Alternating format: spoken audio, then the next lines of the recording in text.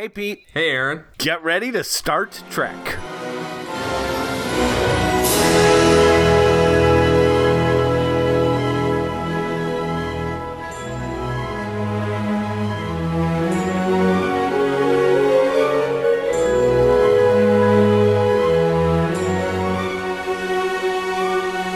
And search for Spock. Did you find him? Oh man, it's just the search. There's no guarantee they're gonna find him. Look, they're setting out a search party. It's gonna be okay. Shatner did have a joke I saw that, like, there when he was talking about the movie didn't have that many surprises. He's like, well, yeah, at the end of the movie, it's not like one of us going to turn to the camera and go, well, couldn't find him.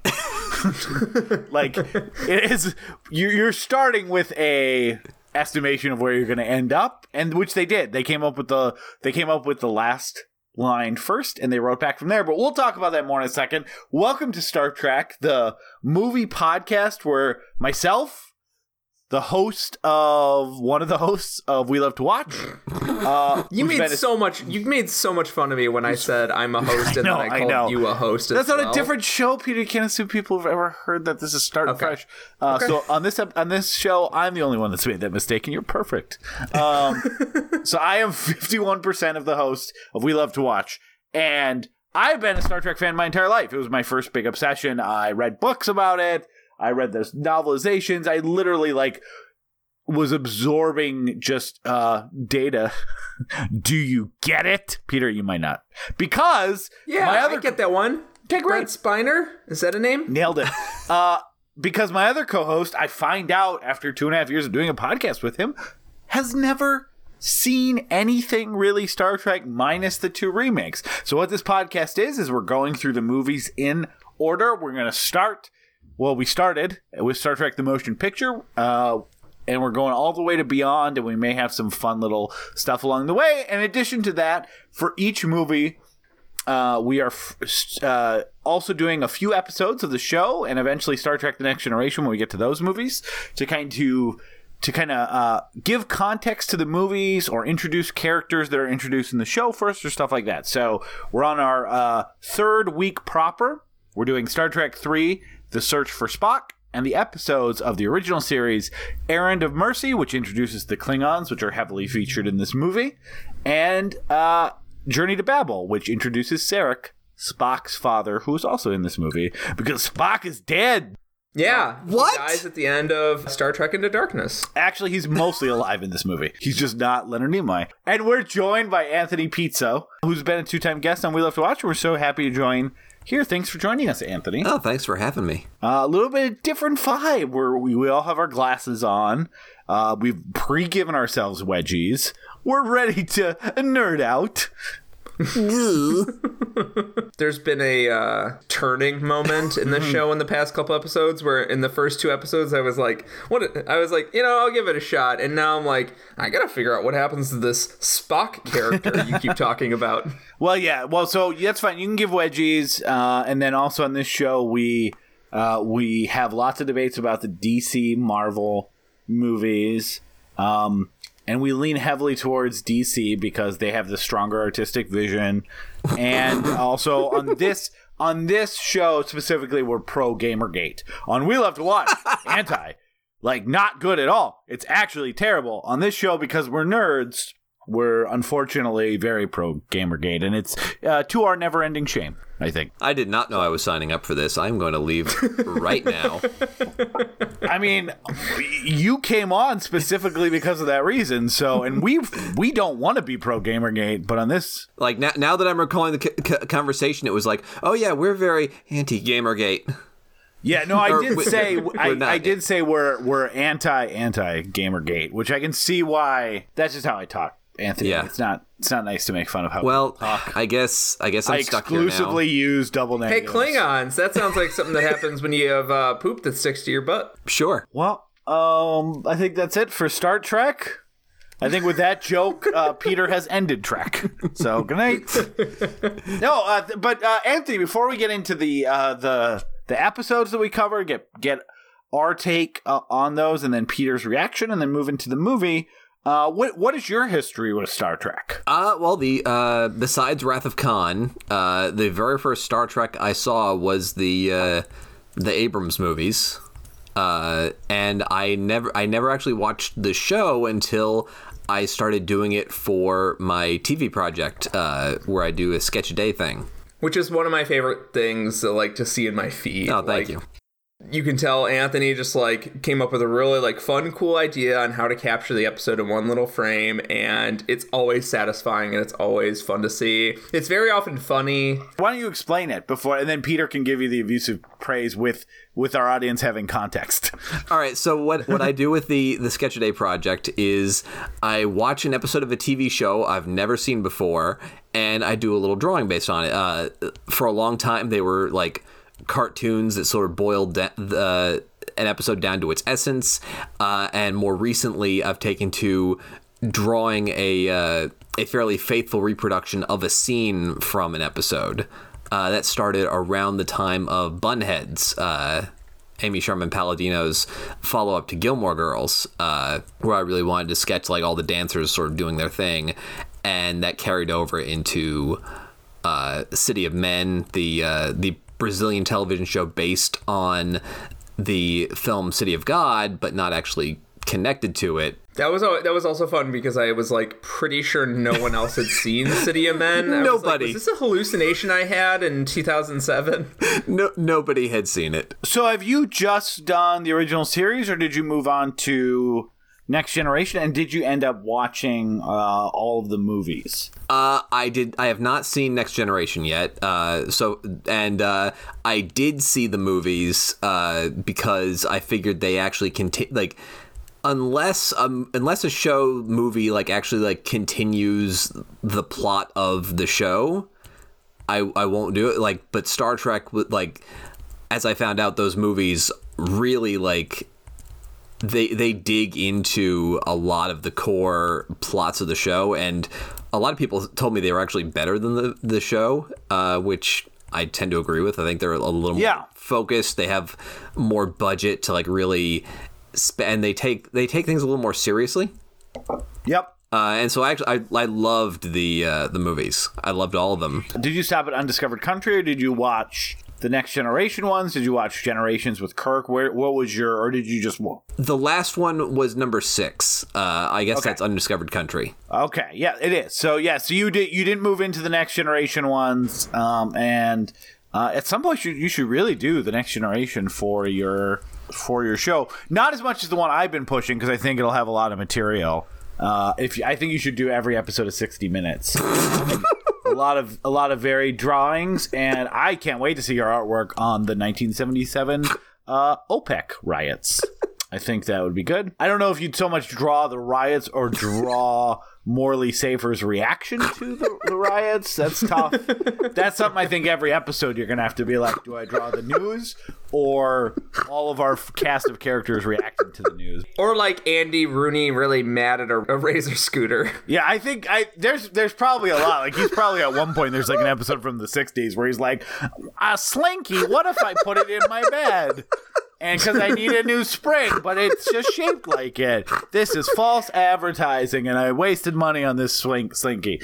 That's art, I think, that you could probably put in there. Just every some ideas. episode with Anthony devolves into Giggle Fest, and it's really warming for the heart. I mean, that one has a movie too. At the end, you can watch The Insider.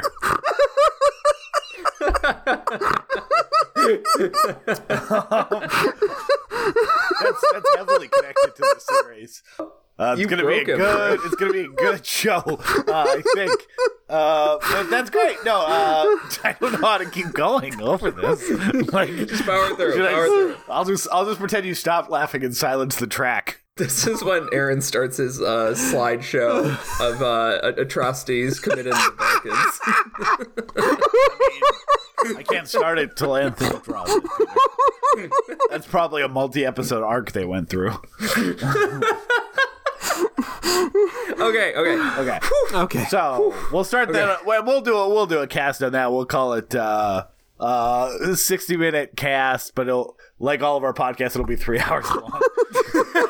We'll do 3 minutes per minute of 60 minutes. So I will say that Anthony is weirdly enough in the he's in the middle territory between Aaron and I, because Anthony has seen all of the show, and I've only seen the episodes that I've been asked to cover, plus a couple extras. But basically, I've seen like 6 episodes of the show.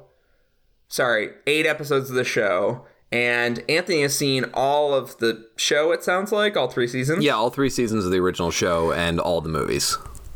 So I'm catching up. But like Aaron is like a lifelong fan, and he's also into TNG and all the other. And Deep Space Nine, it stopped at Voyager. I did watch. I've probably seen about like 2.5 seasons worth of Voyager episodes and a season and a half worth of Enterprise episodes.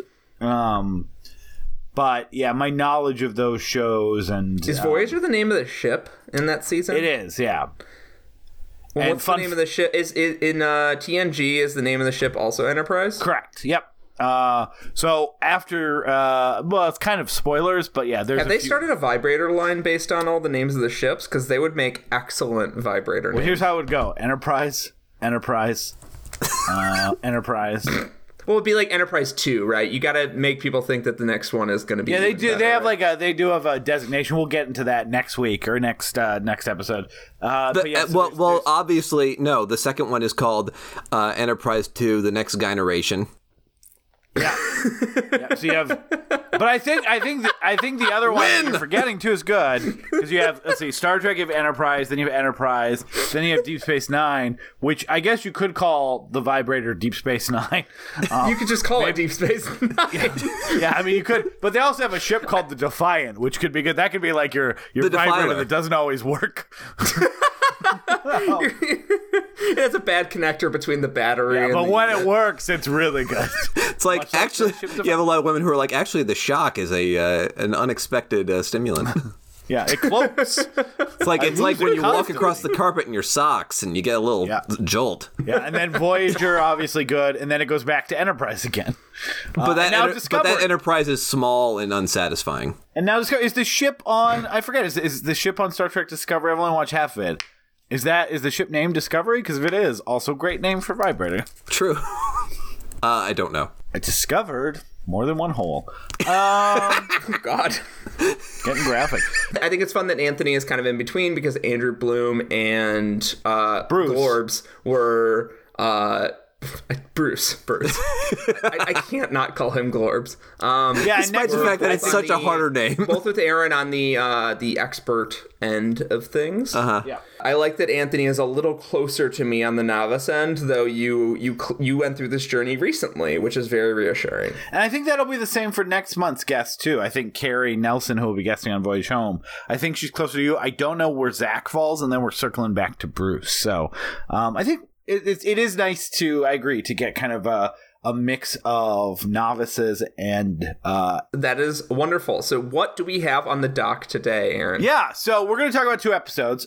So originally we were just going to do one. We're going to do Aaron and Mercy. It introduces the Klingons. I thought it made sense. Peter had seen the Klingons in Star Trek The Motion Picture. Briefly, they get blown up by V'ger at the beginning. But I think Errand of Mercy, while not a great episode of Star Trek, does a good job of kind of introducing this kind of Cold War that they have with the Klingons and their general principles that, while they get expanded out quite a bit, especially by the time you get to Next Generation, and they're a Klingon is a cast member on the Enterprise, or I should say a crew member on the Enterprise. They go a lot deeper into Klingon culture, but a lot of the seeds, especially the seeds pre nerd alert, the Khitomer Accords, is set up pretty well here. And then as I was watching Star Trek 3, I actually had Journey to Babel as something to do in Star Trek 4, forgetting stupidly that Sarek was in Star Trek 3 because he is in Star Trek 4. And so after I watched it, I was like, oh shit, we should probably do Journey to Babel, because when Sarek appears in Star Trek 3, it really is everyone, drops their jaws and recognizes him. And that's one of those things. There's not Star Trek in general was not continuity based. It was an adventure every week.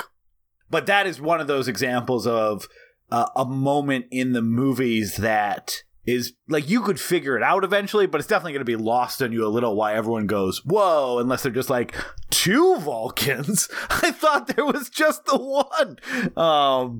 But Journey to Babel is kind of one of those classic episodes.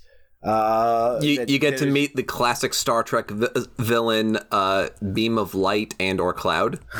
Yeah, Beam of Light and or Cloud, they're very popular. Sphere's really big too. But I think also, on our first on the motion picture episode, we went through like the 3 main Star Trek type episodes. And I think there is a bigger overarching type of show that Star Trek is that encompasses all those mini like subgenres that they tend to go to, and that is while it's a science fiction show, Star Trek is also kind of primarily a mystery show. About I would say 75% of the episodes, if not more, they're presented with something that they need to solve for, whether it's why is this space whale dying, or why is there 2 of me all of a sudden, or why is Troy having weird nightmares and showing up in elevators with knives? What's up with this cloud? What's up with this cloud? What's up with this sphere? What's up with this orb? It's not all the episodes, but it really is I think at its heart, it's a mystery show. And Journey to Babel is a really good example where they present you a mystery and they spend the episode solving it. Yeah, it's straight up like Agatha Christie almost. It really is, yeah. Especially with sort of like, it's not necessarily locked room, but it's very close quarters. It's almost like Death on the Nile, where it's like instead of being like at a beach resort, it's on the ship, or I guess like, or Murder on the Orient Express, where it's on instead of being on a train, it's on a spaceship. And what I love also is that it seems to fit within the era as well, because this sort of classic structure fits very well within that sort of like 60s, 70s drama. It just happens to take place in space. And you can almost write these things backwards, the way Agatha Christie supposedly wrote some of her stories, and be like, a woman murders her own daughter, even though it's unexpected, to make sure that her daughter doesn't get the inheritance because but her daughter has locked her out of changing the will, and yada yada. You can almost write the 3rd act and then go to the 1st act and just have it be like, well, I can't believe anyone would murder my wonderful daughter. And then you can do the 2nd act and be like, well, how do people find the clues that leads to the 3rd act? And I love that you can do that in this, because like you can basically have the 2nd act last 2 minutes. You can basically just be like, a guy says exactly why he's murdering these people, and that solves the 2nd act problem. You get to the 3rd act, which is like solving it. Yeah, and this we can start with, I guess, Journey to Babel. I think that makes sense. Let's do it. And it does 2 things I really like. The first thing is it does that Star Trek thing where it presents someone that you're supposed to think is guilty based on the way they look and the way they talk. And movies, TV, society as a whole is very good at kind of establishing these stereotypes of like, that's like where racial stereotypes come from. Like these, society is very good at racism. It's very good at racism, and it's this idea of like, so good. It's the whole Trayvon Martin thing. Like, what do you expect if you're like a black kid in a hoodie? In walking a certain way, like people, all the worst people in the world that were like, yeah, maybe he was innocent, but that you can see why people would think he's up to no good. And Star Trek is always good about taking those types of themes and making them in these alien races. So you have these like, I forget what race they are. Tellurite, I think. Yeah, Tellurite. It sounded like. It like kind of flew off it kind of slides off the tongue, which is like not common for some of these Star Trek. Yeah. And they're like, and they're kind of grunty and Neanderthal looking, and they have hairy faces and you can't see their eyes. Yeah, the pig people. they're very much like the Twilight Zone episode where they wake up and everyone's pigs. And they're not like, even though it's a diplomatic conference, they're not very diplomatic. And you're supposed to think that they're guilty and they're doing something schemy. And right up until the point you find one dead and realize that they were not. And that's such a good like Star Trek inversion of a like social justice of like, hey, the person here's like, why would you have prejudice against an alien species? But somehow like that made you think that they were guilty. Everyone thinks they're guilty. Just like, of course. And the way they're able to subvert that is really good. I really like that. The other thing I really like... It reminds me of Mass Effect, which I've talked about previously on the show, and how they take ugly or characters you don't think you can empathize with because they don't look like, mammalian, or they don't look sexy, or they don't look cool, and through conversation with them and humanism and having like an actual conversation with a species that's not your own, you start to understand the position they're coming from. And that's what I was reminded of, is like the Krogan, which are more they're more Klingon overall, but I was reminded of the Krogan in the Mass Effect games, how you just see these like toad-looking ugly motherfuckers, and you're like, oh, they're just like the warmongering assholes. Like, why would I even give them a chance? Then you actually get to talk to one of them, and you're like, oh, because you're still a person and you have a sense of personhood. And I like that sense of humanism is showing here, because like it's actively reversing our prejudices.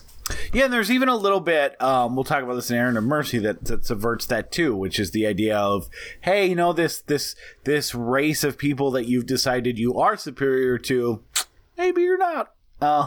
Maybe not so much. We'll get into that in a sec. The other thing I really like, and this is an episode that Star Trek does occasionally, specifically with their alien specied crew members that aren't human usually, which is like their parents or family members show up and there's a conflict between like their work life and their like history or culture or whatever else. In general, I find the Spock episodes to be the most fascinating of the original series, just because they had such a good handle on him, and I feel like the writers were able to get personal with Spock stories in a way that they weren't able to with Kirk stories, who, those were mostly aspirational adventure stories. They were who they wanted to be, and Spock was kind of who they were. Yeah. And normally I'm not so hot on like daddy issue stories, but I think what's so great about the way they use Spock's parents, like especially sort of the conflict between his father and his mother, is that it contextualizes the struggle Spock has on the Enterprise, where like, Kirk will fire off a joke about like, oh, Spock, that was almost human. And then like you see this whole relationship between his father and his mother, and his dad is very distant, very cold, very logical, and his mom's very human. It's like, oh, like this is how these things come together. This is why Spock like has these flashes, and like why he's also so uncomfortable with them. And then like why Kirk saying that is kind of mean. Yeah, and it's also very relatable from a personal level, which is not something that Star Trek always is. Star Trek a lot of times is relatable from a societal standpoint. You like recognize this is society you're living in, or the news of the time or the current affairs kind of reflected back through the prism of this like future soap opera. It's not always personally relatable. Mm-hmm. And this is a really good episode where it is. Like, I think everyone has had an experience for the most part of, whether it's parents or like friends from your high school, like going to the place where you've created a certain reputation for yourself as you get older, college, work, whatever it is, and all of a sudden deflate that in a way that's like very embarrassing, but also you don't really know what to do.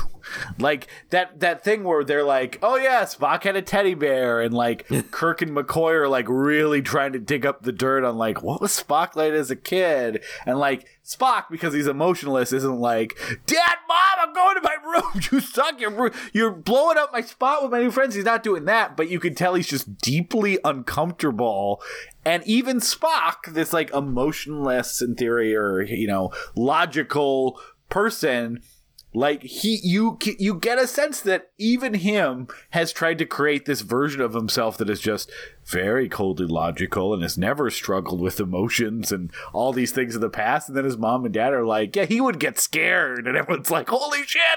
But that is so relatable. Like, and it has the best line, not to interrupt, but that has the best line in the whole episode when Spock is like defending himself and he's like, on Vulcan, the teddy bear are alive and have 6-inch fangs.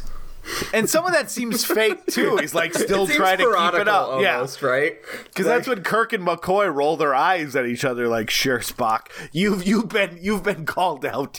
We know that you had a teddy bear. You can't save it anymore." And I think we've just all been there, like. At some point in our life, like going to college and like, oh, yeah, maybe I was better in sports. And then like some high school friend comes and goes, you know, you weren't on the baseball team in junior high. And you're like, fuck. I was trying to portray myself slightly differently and you ruined it. Can you just be cool for like 5 seconds? Can you be cool? Can you be cool for like, can you be cool? Can you be cool for 5 seconds? And like Spock really has become that way. It's not like he's lying or anything like that.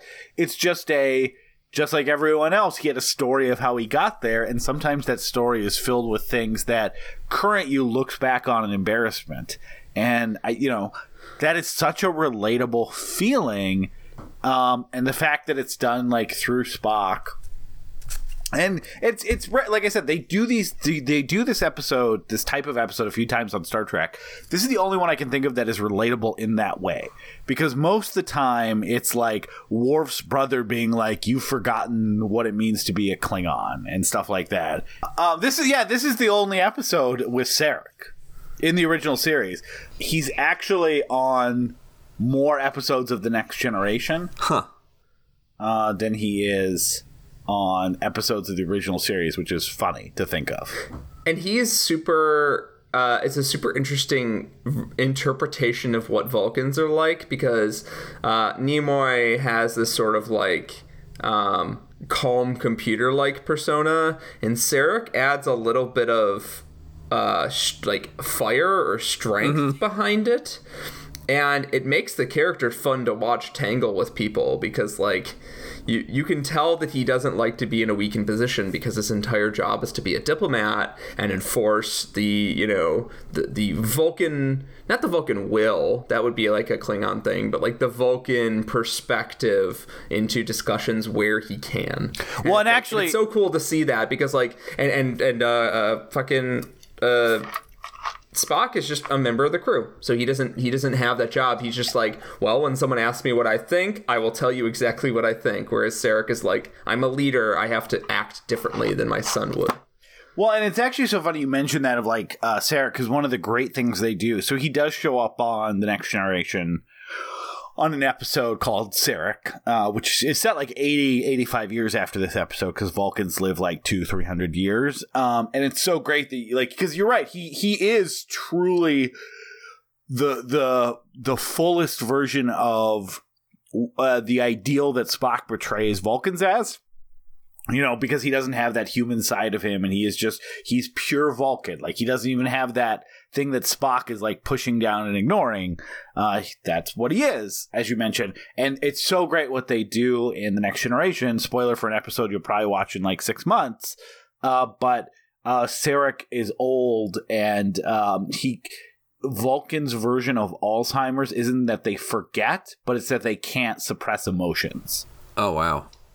Ah, that's really cool. I like that. But it's also interesting because it fits in with the Pon farr thing, where like they do need an outlet for that level of rationality. Like, they need a moment to act crazy and be id-driven for a moment. Well, and it's so great as like a reflection of like dignity too, that like, you know, elderly people that we like, you know, my grandpa had Alzheimer's, and there is like this dignity that they, you know, feel like they're losing as they start forgetting major parts, and everyone gives them these looks of like, you know, patronizing them in some way, like, yeah, no, it's cool that you don't remember that, you know, stuff like that. And just that kind of feeling of like people looking at you differently. And so like, it's so great that they have these setups. Like, Sarek isn't in much. He's in 5, he's in 3, and 4, and he's in this one episode, and then he shows up next on an episode of The Next Generation, but you get enough of a sense in these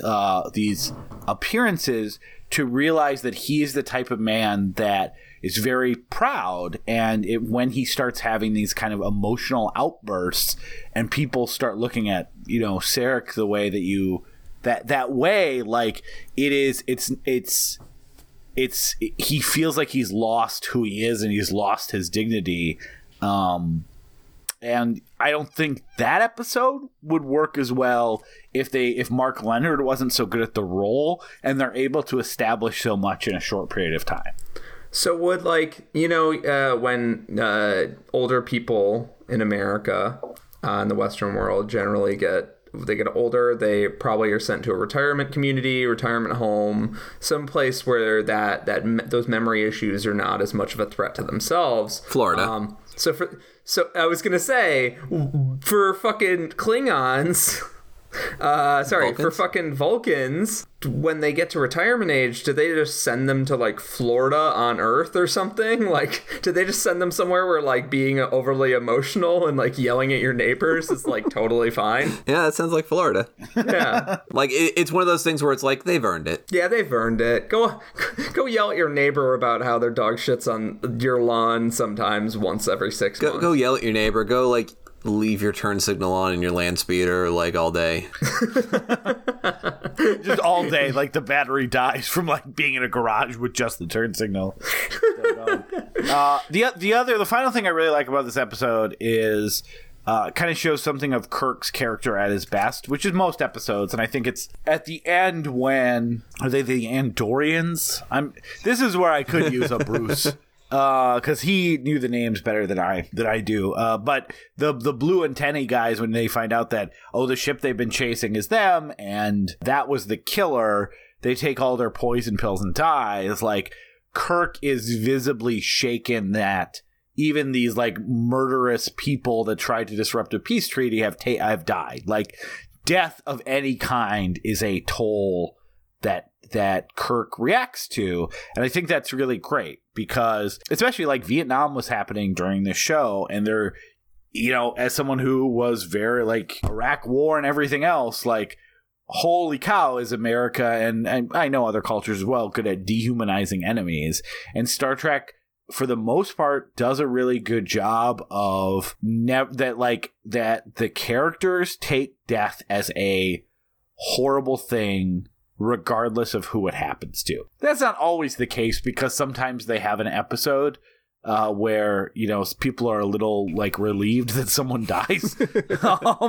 But for the most part, like, there's no like backstabby Star Trek guys. Like they're not trying to kill. They're always trying to take every mode of action available to them to stop, and then feel like a loss of life is a failure on their part. Did you ever read Harlan Ellison's original script for City on the Edge of Forever? I have not, no. Because the way that originally starts is basically there's this crew member who's selling space crystal drugs. This guy takes one and he goes nuts and he kills the guy, and then he's running around and he jumps through the portal thing, and like they're going after him rather than McCoy, like having that interesting, instead of McCoy having that accident and then like getting shot with the adrenaline thing that just like makes him crazy. It's this person, it's actually too much antibiotics, which is the best. But yeah, like it's this like Harlan Ellison wanted this whole idea of like this sort of seedy underbelly to the Enterprise, because all these people are out there for God knows how long, and like certain people are going a little stir crazy. Yeah. So, any other final thoughts on Journey to Babel before we go to Errand of Mercy? It is a good episode. I think this was a wise choice in many, many ways, but one of the key reasons was that this is, I guess, like number 4 on your list. Maybe number 5. is that this is a diplomacy episode, so it lets you have the cantina scene. Yep. And there's a version of that in Star Wars: The Last Jedi and the casino. Like, well, there's actually a version of it in Star Trek 3, the movie we're about to talk about. yeah, so that is another reason that it was so great. They also do it in Guardians of the Galaxy a few times. It's always my favorite thing when, and the best one of all of them is in Hellboy 2 when they go to the troll market, because you can tell Guillermo del Toro just went fucking insane. Like, he's like, oh yeah, and then this guy's got this fucking weird head, and this guy's got like fucking hammers for arms. I don't know anymore. He just kept going. But the cantina scene is like such a powerful moment in Star Wars, and it makes the world explode outward.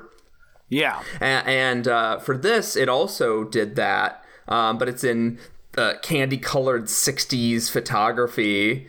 And it's so cool. Like, it's just seeing all these weird aliens, even though a lot of it is just kind of like, cheap looking, like rubber masks. But like, it's so cool to just see all these guys stuck together and figuring out some diplomacy deal and yada yada. Yeah. It's my favorite thing in all these movies. So fun fact about that. I picked Star Trek to do for the Sketch a Day thing because I thought it was like Doctor Who, where there would just be like a crazy alien every week and then clouds. So I got to this episode and it was like, holy shit, there's actually aliens, different kind of aliens, and they're all in one place, and it's awesome. Yeah, as we'll see soon, even the Klingons in Star Trek are just like, give them a mustache, some potentially offensive paint on their face. I was going to say, there's some problematic aspects to that makeup. Yeah, we'll get to that in Aaron of Mercy, but yeah, I just wanted to call out that you actually made a very wise choice also, because it would open me up to the Star Trek's version of the cantina scene, which is like so fun. Mm-hmm. Yeah, there's some really good stuff in Undiscovered Country like that too, which I think. Oh yeah. Let's take our little break now, and then we'll do Aaron of Mercy and get right into Star Trek 3.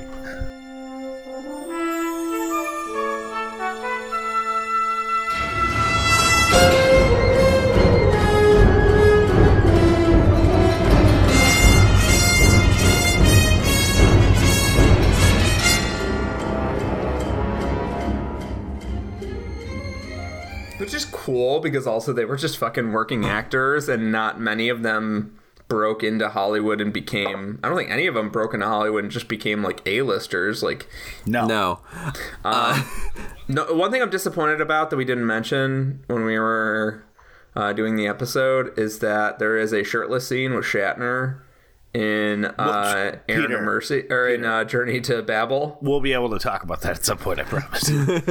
because early, Anthony, I don't know if you know this, it has been a real revelation for me that William Shatner was hot back in the day. He was cut. Well, not cut, but like he was definitely cut for the hunky. 60s. Yeah, cut for... He was hunky. He was the body type for that era, which was like a little dad body, but also like there's muscle in there. Yeah. There's a reason there's that Galaxy Quest joke about you just had to find a reason to get your shirt off for Tim Allen. We'll have more chances to talk about Shatner with his shirt off. Because it is so genuinely shocking, because I got introduced to Shatner as a joke for my entire life, basically. So the first time I ever like got acquainted with Shatner was the roasts. And so getting to see hunky Shatner in these early episodes, It's so weird. Like, and then, like, if you watch the whole thing through, you can kind of see him start to lose definition. yeah. And it's not, and it's he gradual. started the show at 35, Yeah. right? Like, he didn't start the show at 22, where he might have like 20 good years, or 15 good years of being a hunk. His last movie is 25 years after. Like, he is like, if it's 59 in the Undiscovered Country.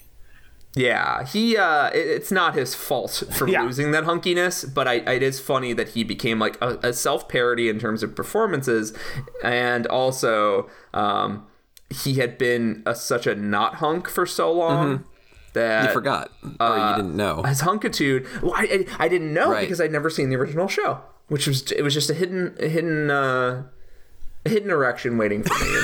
All right. So let's. That's all usable, by the way, Aaron. And on that note, we'll plug that in. So let's get into Aaron of Mercy. So this really was the first Klingon episode. They show up about 5 or 6 other times on Star Trek. Sometimes just as they have the costumes and they're reusing the components. There's a couple other like really Klingon focused ones, like Day of the Dove. And then sometimes they're just like in The Trouble with Tribbles, side characters on a space station. And usually... Trouble with Tribbles sounds like a Beastie Boys wordplay. We're definitely going to watch that at some point. That episode rules. I love that episode. So much so they Forrest Gump it and do the episode again in Deep Space. I actually, believe it or not, when I was doing the show... Did you watch the Deep Space Nine? Yeah, because the couch was so adamant. They were like, you have to see this episode. Yeah, and it's really I good. did, and it's amazing. And I looked up trivia after the fact, and the guy who is the original seller on the original show, Ron Moore, and whoever his writing partner was, ran into him at a Chinese food place in L.A. He was just getting dinner. Yeah. And they were like, would you be on this episode? And he was like, yeah. It's great. It's great. And funny enough, in Aaron and Mercy, Kor, the same actor, shows up on Deep Space Nine 3 or 4 times, playing a Klingon. So let's get the first thing I wanted him to get murdered so bad. Which shows you how, even my love for this show and my love that it is a humanitarian, optimistic, idealistic show, and I love it especially now in the fucking hellscape that is 2018 America. I love it even more. But even then, I was like, Kirk, please blow this fucking dude's head off. Well, but see, it's funny that you mentioned that because that's what Kirk feels too. And we've had a good show of even Balance of Terror, which you'll watch later, of Kirk looking to empathize and respect people that he has disagreements with, or his or the Federation does. He fucking hates Kor, and it almost sinks him down. Kor is a Hitler. Yeah, and he sinks him down to this base level where all of the humanistic components go away. And while, I don't think that you need to be humanistic to Space Hitler, or just as long as it's been in the news, baby Hitler. Any age of Hitler, space, terrestrial, whatever else, Hitler bad. But it is... Also, side note, I guess technically Khan... There's so many space Hitlers. Khan is technically space Hitler, not to nerd myself, but I'll just give myself a wedgie if you guys don't mind. He's, I don't know, Mussolini. Kor? He's space Genghis Mussolini. Khan. Yeah. Well, not he'd be like a sub-general of Genghis Khan. Yeah, so it's, but that's the point, is that Kirk all of a sudden becomes by removing the empathy level and removing his humanism towards Kor and just seeing him as a true villain, he sinks down to his own baseless instincts to the point that what are the people on that Organians? Yeah, the Organians don't see much difference between the two. They're like, oh yeah, we stopped you both. You both suck. You both were about to plunge the galaxy in Kor into war, in Kor War. And Organians are essentially what Gandhi wish he had. He wish he had such passive power. Suck it, Gandhi. That he could remove. Yeah, Space Gandhi. Fucking Gandhi. What a scrub. Gandhi wishes he had that sort of ability to affect change on a almost chemical level. Yeah. He can actually stop them from murdering each other and anybody else, and he has such faith in that system that even if, I don't know, hypothetically something went wrong, they would be fine with it because it doesn't matter to them. Well, it doesn't matter. And it's not surprising this episode feels very Vietnam-y to me, because you literally, as an audience member, are supposed to go when the Oregonians are hey, Kirk, we're taking away your stuff too. You're supposed to go, but Kirk's the good guy, Kor's the bad guy, until they kind of explain, how are you guys different here? They're going to attack you. They're going to blow up your planet. You want to blow up their planet. That idea of okay, yeah, U.S. is the good guy in the Vietnam War. You're going and killing a bunch of people too, including getting all your own people killed. At this point, there's not good guys or bad guys. You guys have both just killing each other. And I mean, I don't think you could historically make the case that America was the good guy in Vietnam. I don't think, besides like George W. Bush in 2005, you're not going to find that many people that make that case. But when the show was on, that was the case. And that will be the case, unfortunately, probably many times. Like the Iraq War was this idea that we're good guys, they're bad guys, we go kill them, and we need to take their weapons because we it's okay if we have weapons because we have noble intentions. They're not so much. Yeah, like Manifest Destiny and shit. Yeah, exactly. So and I love it because also like it is tapping into the Vietnam War, but do we want to talk about the racist stuff real quick? Just you know?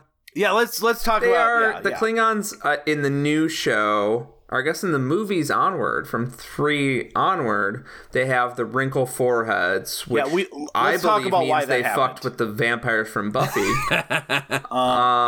They at least have a distinct feature that is not associated with any race. Yeah.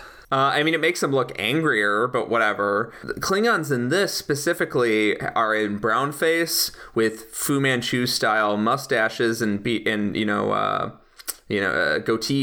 and it very much reminds me of either it's yellow terror, right? Like it's either fear of the Chinese or fear of I guess sort of an older fear, but fear of Mongolian invaders.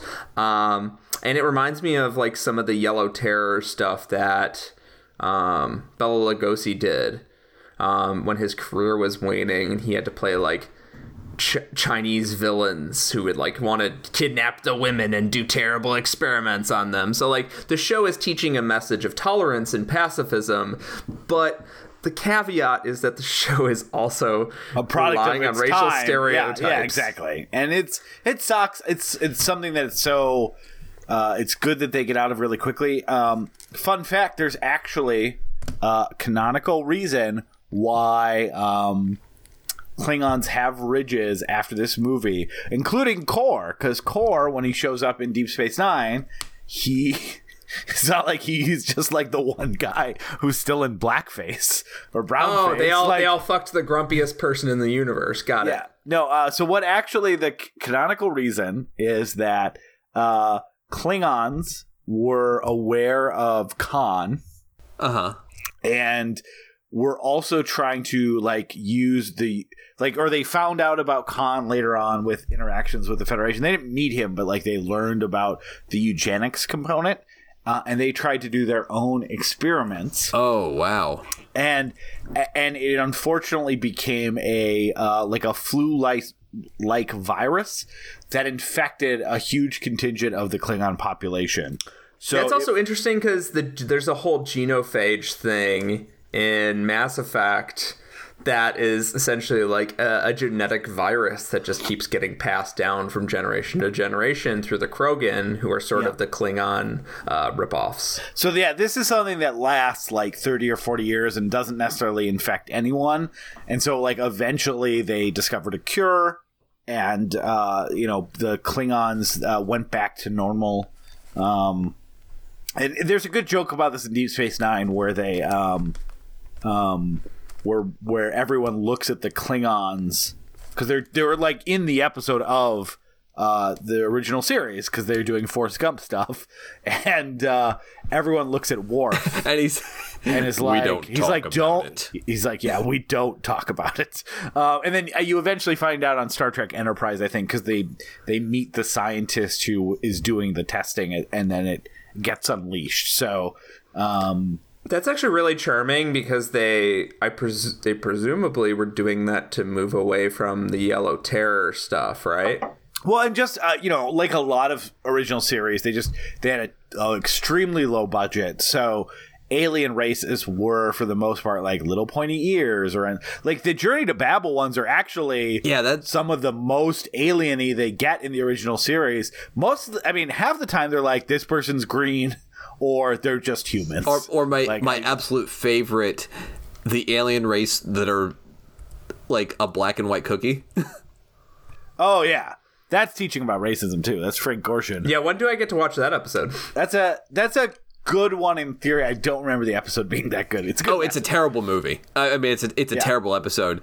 But it's a fun meme. Oh, Yeah. and lacks a little subtlety. I don't know if you know this, but apparently, when I was doing research for my Mad Men epilogue, where I sort of imagined where everybody ended up, apparently it was fan theory that was the episode Paul Kinsey wrote. I like that a lot. Yeah, it's they have a lot of those. Sometimes they're a little more subtle than others, but that's basically it. And then once they got into the movies and had a budget, and they even had a little more of a budget in Next Generation and stuff like that. Actually, Next Generation had a pretty good. Like I think those episodes end up costing like $1 million each, which is pretty significant for a late 80s, early 90s budget for television. That's what they spend on Game of Thrones now up until this most recent season, which is obviously like not really. Maybe it was like 250. They're 90-minute episodes each time, but that's what they've been spending on Game of Thrones, $1 million every episode. Maybe it's I could be wrong. I'll look it up at some point, but it was like I remember seeing the number and being like, oh wow. Yeah, and adjusting for inflation, that whatever it was probably impressive. It's very, very impressive by modern standards. It was at least like 250 or something like that. So let's getting past all that stuff, because the franchise moved on from it and it moved into different territory. But it is interesting to have this race that like. I haven't found the empathy point yet.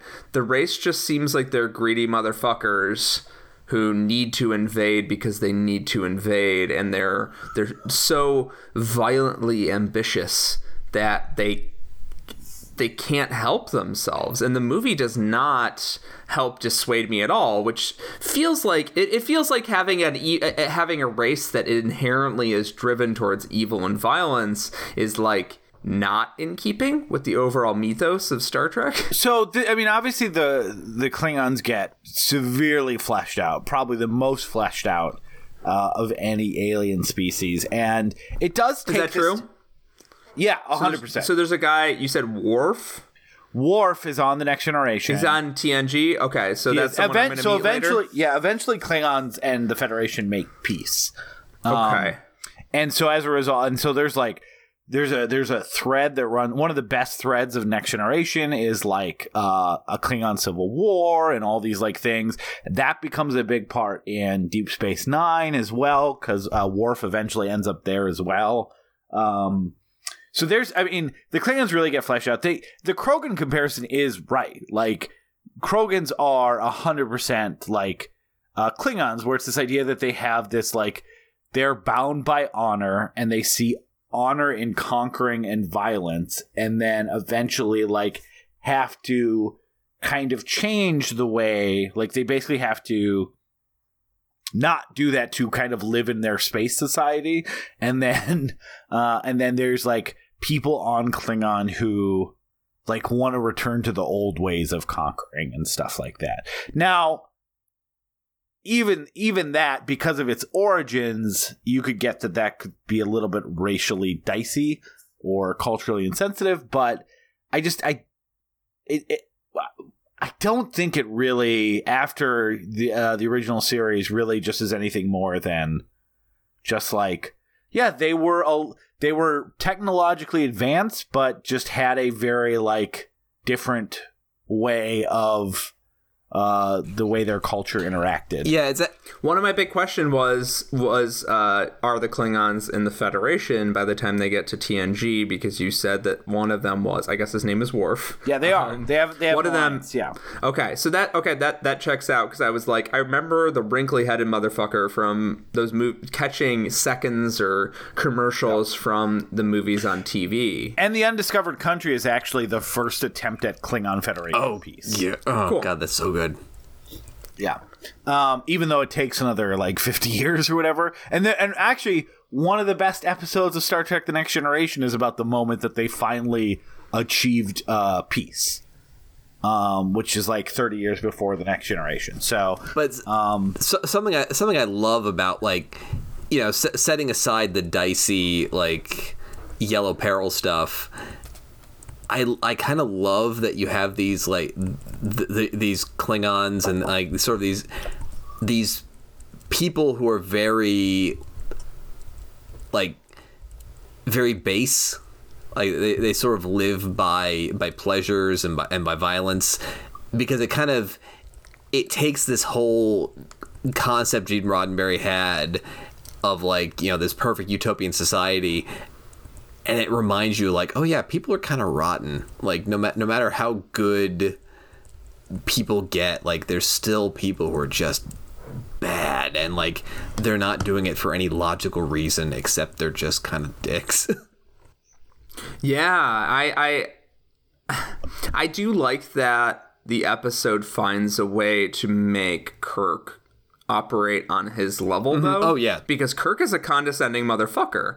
Kirk comes in and he's like so condescending, and he's very imperialist, but it's like soft imperialism where he's like, oh my god, you're in an arrested culture. Yeah, I wrote that down. They use the term arrested culture, which is like insane, because at the end of the episode you realize like, oh no, they are in the most advanced culture. Like this is actually the idealized utopia you should be striving for. And Kirk calls them, essentially is like talking about them as like noble savages. Yeah. And he says, we can build schools, show you how to feed people, because Star Trek takes place in a post-scarcity economy. And like, I love that they do find a way to make both of them look like assholes. Yeah. And I actually wrote down like, they make Kirk look like an asshole, and I'm 83% certain it's deliberate. Yeah, I do think I 100% think it's deliberate. Like, you are definitely supposed to go to the Argonians and be like, yeah, like, they lay out a pretty convincing case. Here's what's really interesting about that, and this is actually something, I don't know, that's a thread that continues throughout all of Star Trek. It's one, because of the nature of the Federation being the quote-unquote good guys. I don't think they necessarily try to satisfyingly, they don't necessarily... So they don't necessarily try to give a closed answer to the question, but it's something that comes up a lot. The Klingons say it all the time as you get on in the movies, or later on when there's more conflict between the Klingons and the Federation, where it's like, hey, you're conquering and taking people too. Like Journey to Babel, great example.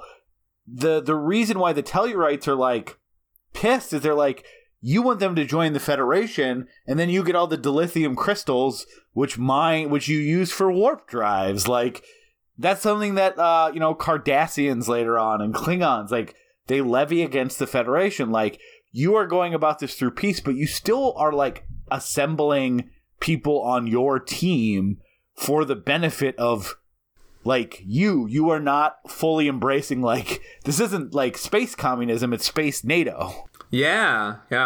And you have that whole alternate reality in Mirror Mirror, where they really show you what the Federation would be if they didn't have this pretense. Yeah, and Deep Space Nine really gets into the underbelly of how some of the Federation's core values are truly propaganda meant to inspire, but they have like they're very much a look at do what I say, not what I do, and we're hiding what we do. So it's nice that like I do think this episode touches on it, but it's a thread that goes on and on throughout Star Trek at various points. And it never gives, like I said, it never gives you just an answer to it, because like the villains are worse, but usually when they call out the Federation for something in this manner, like, they're right, and it's clear that the writers and the showrunners like agree with them. Like, they are truly trying to get you to recognize that the Federation is not this perfect utopian society, even if that's the way it seems on the surface. And even if the people like are buddies and friends in Starfleet, some of them may have really those true best intentions, but at the end of the day, there still is components of the Federation and Starfleet that are concerning. And this one too, like the other reason why Errand of Mercy is so weird is that, and this is a little bit of just like writers and not having a clear sense of continuity. Like Starfleet is very much like kind of the military, but not really. And like Kirk's whole like beating his chest like, I'm a military man.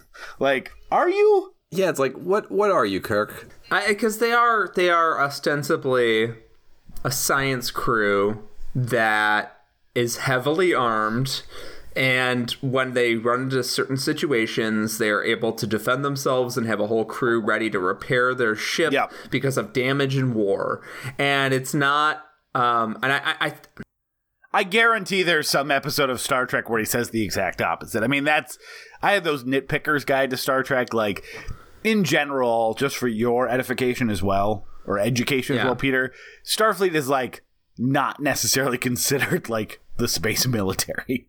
It understands the future from a modern progressive standpoint. It doesn't match it perfectly, but it does match it in terms of approach. Utopia is not a place that you reach and then you are complacent. Yep. Utopia is a journey that you are constantly working on, and you are constantly working to make better, because there's always going to be some level of inequality, some level of corruption, some level of unfairness in society, and you should always be working to root that out instead of doing what a lot of conservatives do, which is you throw up your hands and just say like, hey, it's politics and politicians are corrupt. Or history was actually better when we had to kill more people in space. Yeah, whereas like I understand political cynicism, but I do like that this is sort of understands that like Starfleet is better than a lot of them.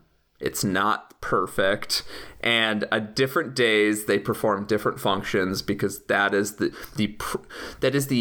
pragmatic daily math that you have to do as somebody who is just trying to do their best in the world. And that's my philosophy too. Like it makes me like all these characters more to know that like they understand that they fuck up sometimes, but like they're trying their goddamn best, and their philosophy is sound. Like treat every race you run into and their lives, the individual lives of individual people, as something worthy of respect. Yeah, I really think you hit the nail on the head. Like the tone of Star Trek, and especially our protagonists on these spaceships in Starfleet, like the tone is 100% like self-reflective optimism. Like that's Star Trek in a nutshell. It's they want the best, they think of themselves as doing good, they hope for the best in everyone they meet and everything else, but they have like enough self-reflection to understand like where they fail, when they need to use alternate methods, when they could have done better and stuff like that. So they are thinking on the fly. Like it's not wide-eyed optimism, it's not like blind optimism, it's self-reflective, but it's still optimism. In that monster episode with the underground rock monster thing, Rock monster. In the B-52s episode, we went to the planet. Yeah, devil in the dark. There was a rock devil monster in the dark. In that episode, it took them 3 or 4 red shirts before they realized, like, hey, maybe we should like figure out a deal with this thing. Oh man. And that is so great, because it's like it's demonstrating a level of self-reflection, and that the journey needs to continue on. Do we have any final thoughts on No, I mean, Peter, it's kind of, this is the premise, like, what were your overall just I think there's a lot to talk about. I think Journey to Babel is a really good episode. I think Errand of Mercy is a very interesting episode that's important for some later context with the Klingons, that I really like the message of it, but I don't enjoy it all that much as an episode. What was your takeaway? Flipped, actually. I think Journey to Babel was good background, but I didn't enjoy it that much. A lot of the mumbo jumbo science bullshit to like get this dude a heart transplant or whatever the fuck they're doing was just sciencey nonsense to me. But I understood. You need to get really used to that. I like the characters. I like seeing Spock in a vulnerable position. I like meeting Sarek. Sarek rules. Spock's mom is also great. Don't remember her name because I'm an asshole. What? Amanda? Yeah, that's her name. This show has fucking flipped my brain now. Where if you just have a normal person name, I'm like, no idea. But I can remember like Klongton, the Destroyer. That's who Winona Ryder played in the J.J. Abrams one. Not kidding. Yeah. Klongton. Yep, she played Klongton, the Magnificent. But I love I love that I found joy in the episode that you thought was just kind of like, I don't know, pragmatic, sort of getting me up to speed stuff. Yeah. I found that episode very cool because like the way they flip the script, they get you frustrated, and then they flip the script, felt like a lot of my favorite movies. So yeah. Anthony, what's your overall thoughts on the episode? I mean, I love the personal drama of Journey to Babel. I like having the aliens. You sort of have that whole like Star Wars Casino, Mos Eisley kind of thing. You get some creatures. You have a good solid mystery. You have Spock in a very role and position. You get context for who he is. And then, the ending's sort of like fine, but like all the build up to it is amazing. And then Errand of Mercy is like, there's some amazing work with sort of undoing the mythos of the Federation, and Kirk is like sort of like this enlightened man. You really sort of get down to his faults and the faults of the Federation, and then it has this like killer ending because I am an absolute easy mark for an episode that basically like ends on a joke where it's just like, yeah, and you're all assholes. I love that reversal of fortunes because I was so annoyed with Kirk and so annoyed with Kor that all of a sudden I was like, you know what? I hope Coors Light and Kirk get their asses handed to them by this alien race. Like, I hope the Organians like figure some shit out. Even if this makes this the last episode of Star Trek, I hope like something happens where they both learn their fucking lesson, even if it's getting dissolved. But they were just like, hey, don't murder anybody on our planet. We're just like light and. But he let them. He let them fake murders. Yeah. Which is also very interesting because, like, Kor got to enact his will in a simulation. Yeah. And at the end of this, like, did Kor learn his lesson, or did he just learn that?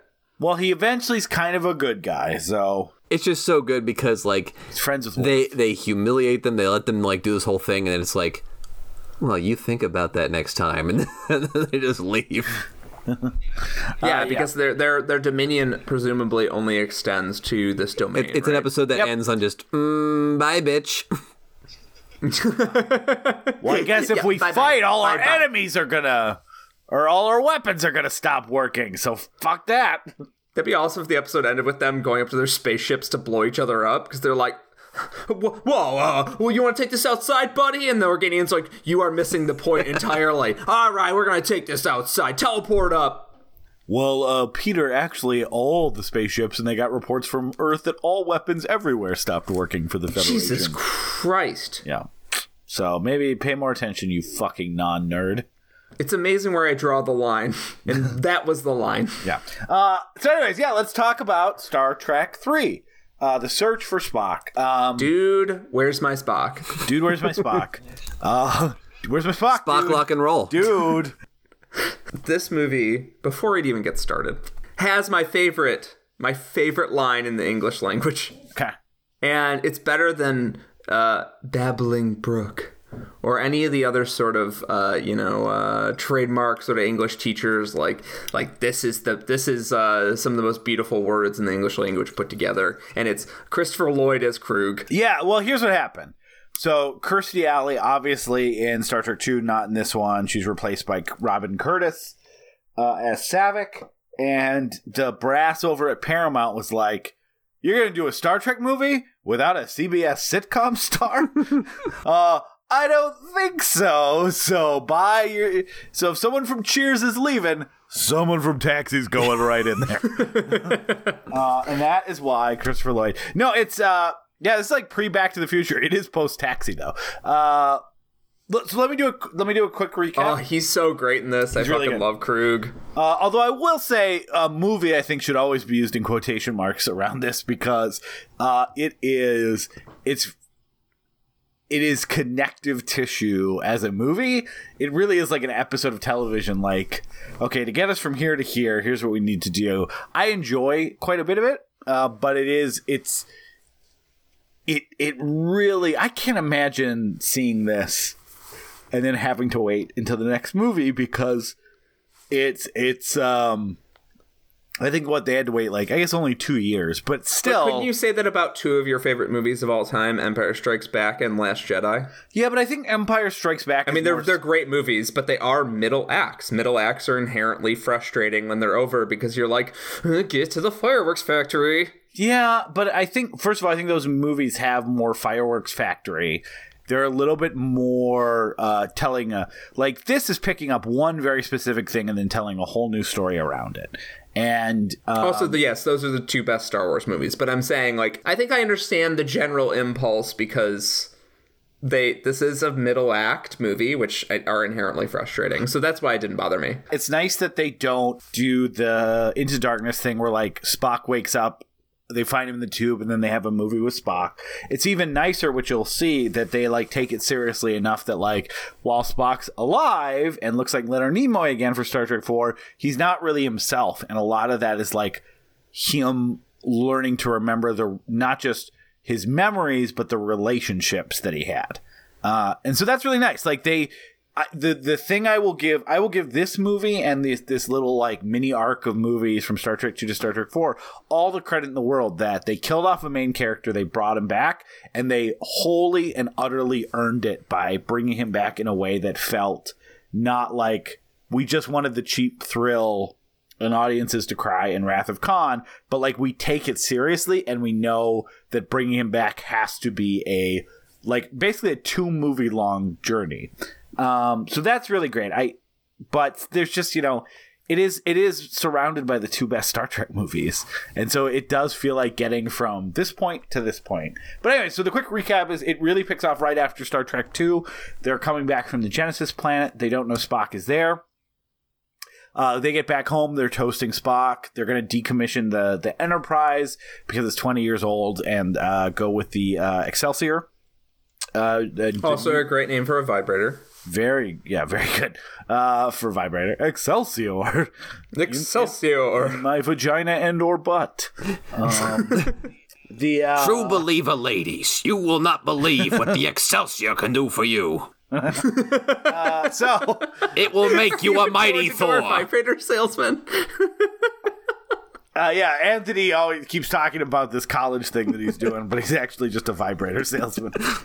But hold on, refilling my drink. So they after that I need to refill my drink. It's a good thing you weren't drinking during it. Whole drink. Yeah. So they go back on your collar a few times too. Then Sarek is like Sarek shows up while they're toasting Spock, and he's like, Where's my kid's memories, his chakra? And they review the tape and they find out that Spock put his chakra into McCoy, which is why McCoy's been acting a little goofy lately, saying some Spockisms. One of the best scenes of the movie is where they tell McCoy that he has Spock's brain inside him, and he's like, that little Vulcan bastard. He says that green-blooded son of a bitch. Yeah, it's great. I remember it because I'm a McCoy fan. McCoy's the best. He's my favorite. Yeah, he's my favorite. McCoy is the best character on the show. I mean, I understand Spock. Right, layers and whatnot, but McCoy is just out there with the one-liners and... McCoy just shows up with like a bottle of booze in Wrath of Khan. He's just like, all right, I've got like a legal hooch for you. And I'm like, all right, you're my favorite character. Yeah, he's great. So anyway, so they... what the goal is to bring McCoy back to Vulcan to... to like connect his mind with his body, but of course his body's on the Genesis planet.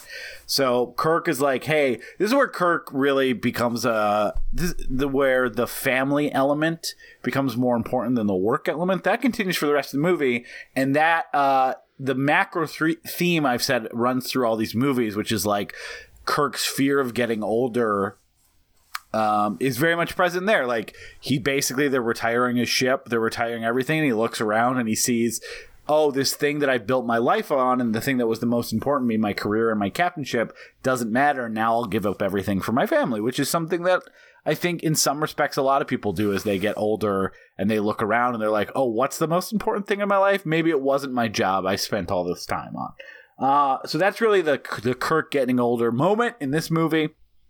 So he steals the Enterprise because they're going to decommission anyways.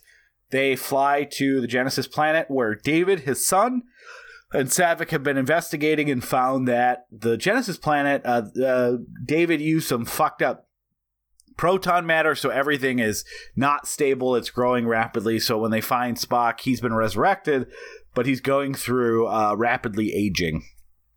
Meanwhile, there's a Klingon played by Christopher Lloyd who finds out about the Genesis planet. Is like, great weapon. I can basically. And he's kind of a rogue agent, right? Yeah. Like he's correct. He's basically just piloting one ship with one crew, and he's not representing the Klingon army, which is currently in negotiations. Correct. So he's doing his thing, and of course, even when he finds out that Genesis is unstable and the planet blows up, he's like, even better. Both work for me. I don't think you understand. Either way, I'm destroying the planet. This is great for a warlord who wants to gain power. I want a super weapon. So he ends up damaging the Enterprise significantly. They blow it up with all his crew inside. And then there's a showdown on the planet where they eventually come out ahead. David dies in the process. They bring Spock back. They fly the Klingon bird of prey home, reconnect his memories and stuff with the living Spock, which surprised everyone. And he comes out and says, I believe your name is Jim. Not like it that. tugs at your heartstrings. Yeah, it does. And that's like I said at the beginning, that's the line they started with. They knew that was the moment, and they worked backwards from there to make this movie because they knew it had to be a journey to get Spock back, but they also knew they had to get it. And that is why, so they knew there wasn't much suspense and surprise of where the movie's going. It's why they decided to blow up the Enterprise, because they thought they kept that extremely secret. They thought that could be the surprise moment, because they knew that the ending of this movie was like foretold. Were you surprised that the Enterprise blew up as a... Totally, and it carried so much power, and I think that was one of the reasons I was positive about this movie, is because they do make, even though a lot of it is sweaty bullshit, like having to get Spock ends up being alive on the Genesis planet, and his personality is also within McCoy, and also they need to get him back to a mountain on Vulcan, and then eventually that all works out. Like that shit is extremely sweaty.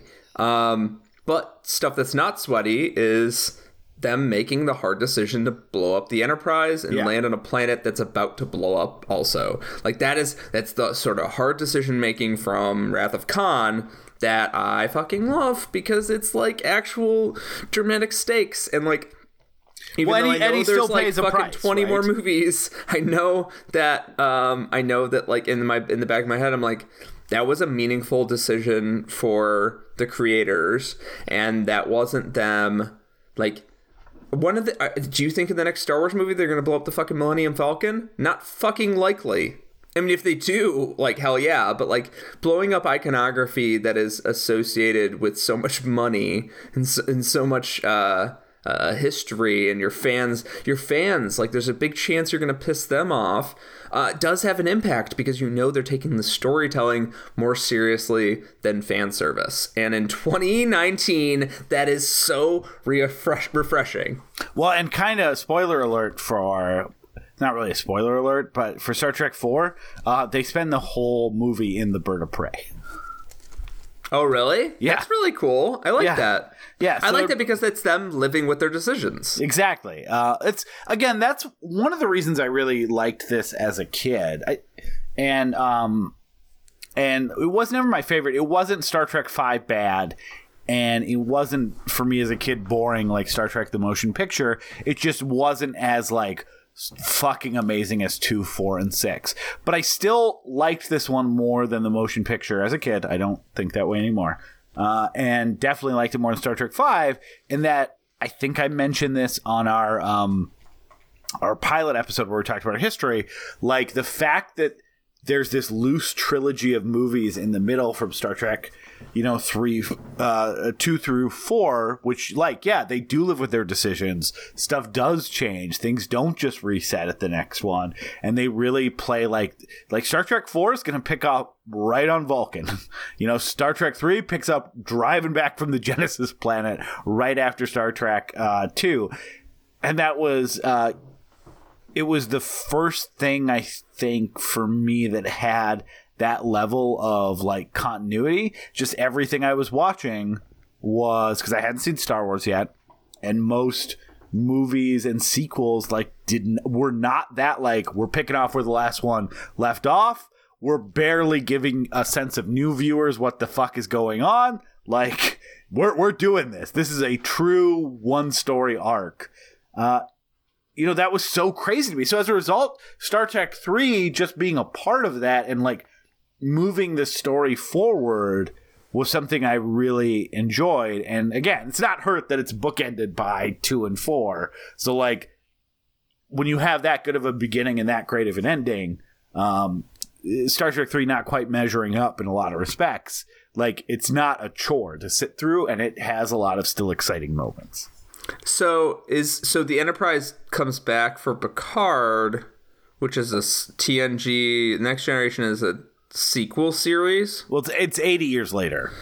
So the Enterprise, is it a new ship that's just named in the honor? Yeah, so it's a completely new ship. So that's fine though. That was what, like, I'm not going to be able to guess, 5 years after this. So this came out in 84, so it came out 3 years later. Next Generation actually starts in 87, I believe. Why do I think that TNG is...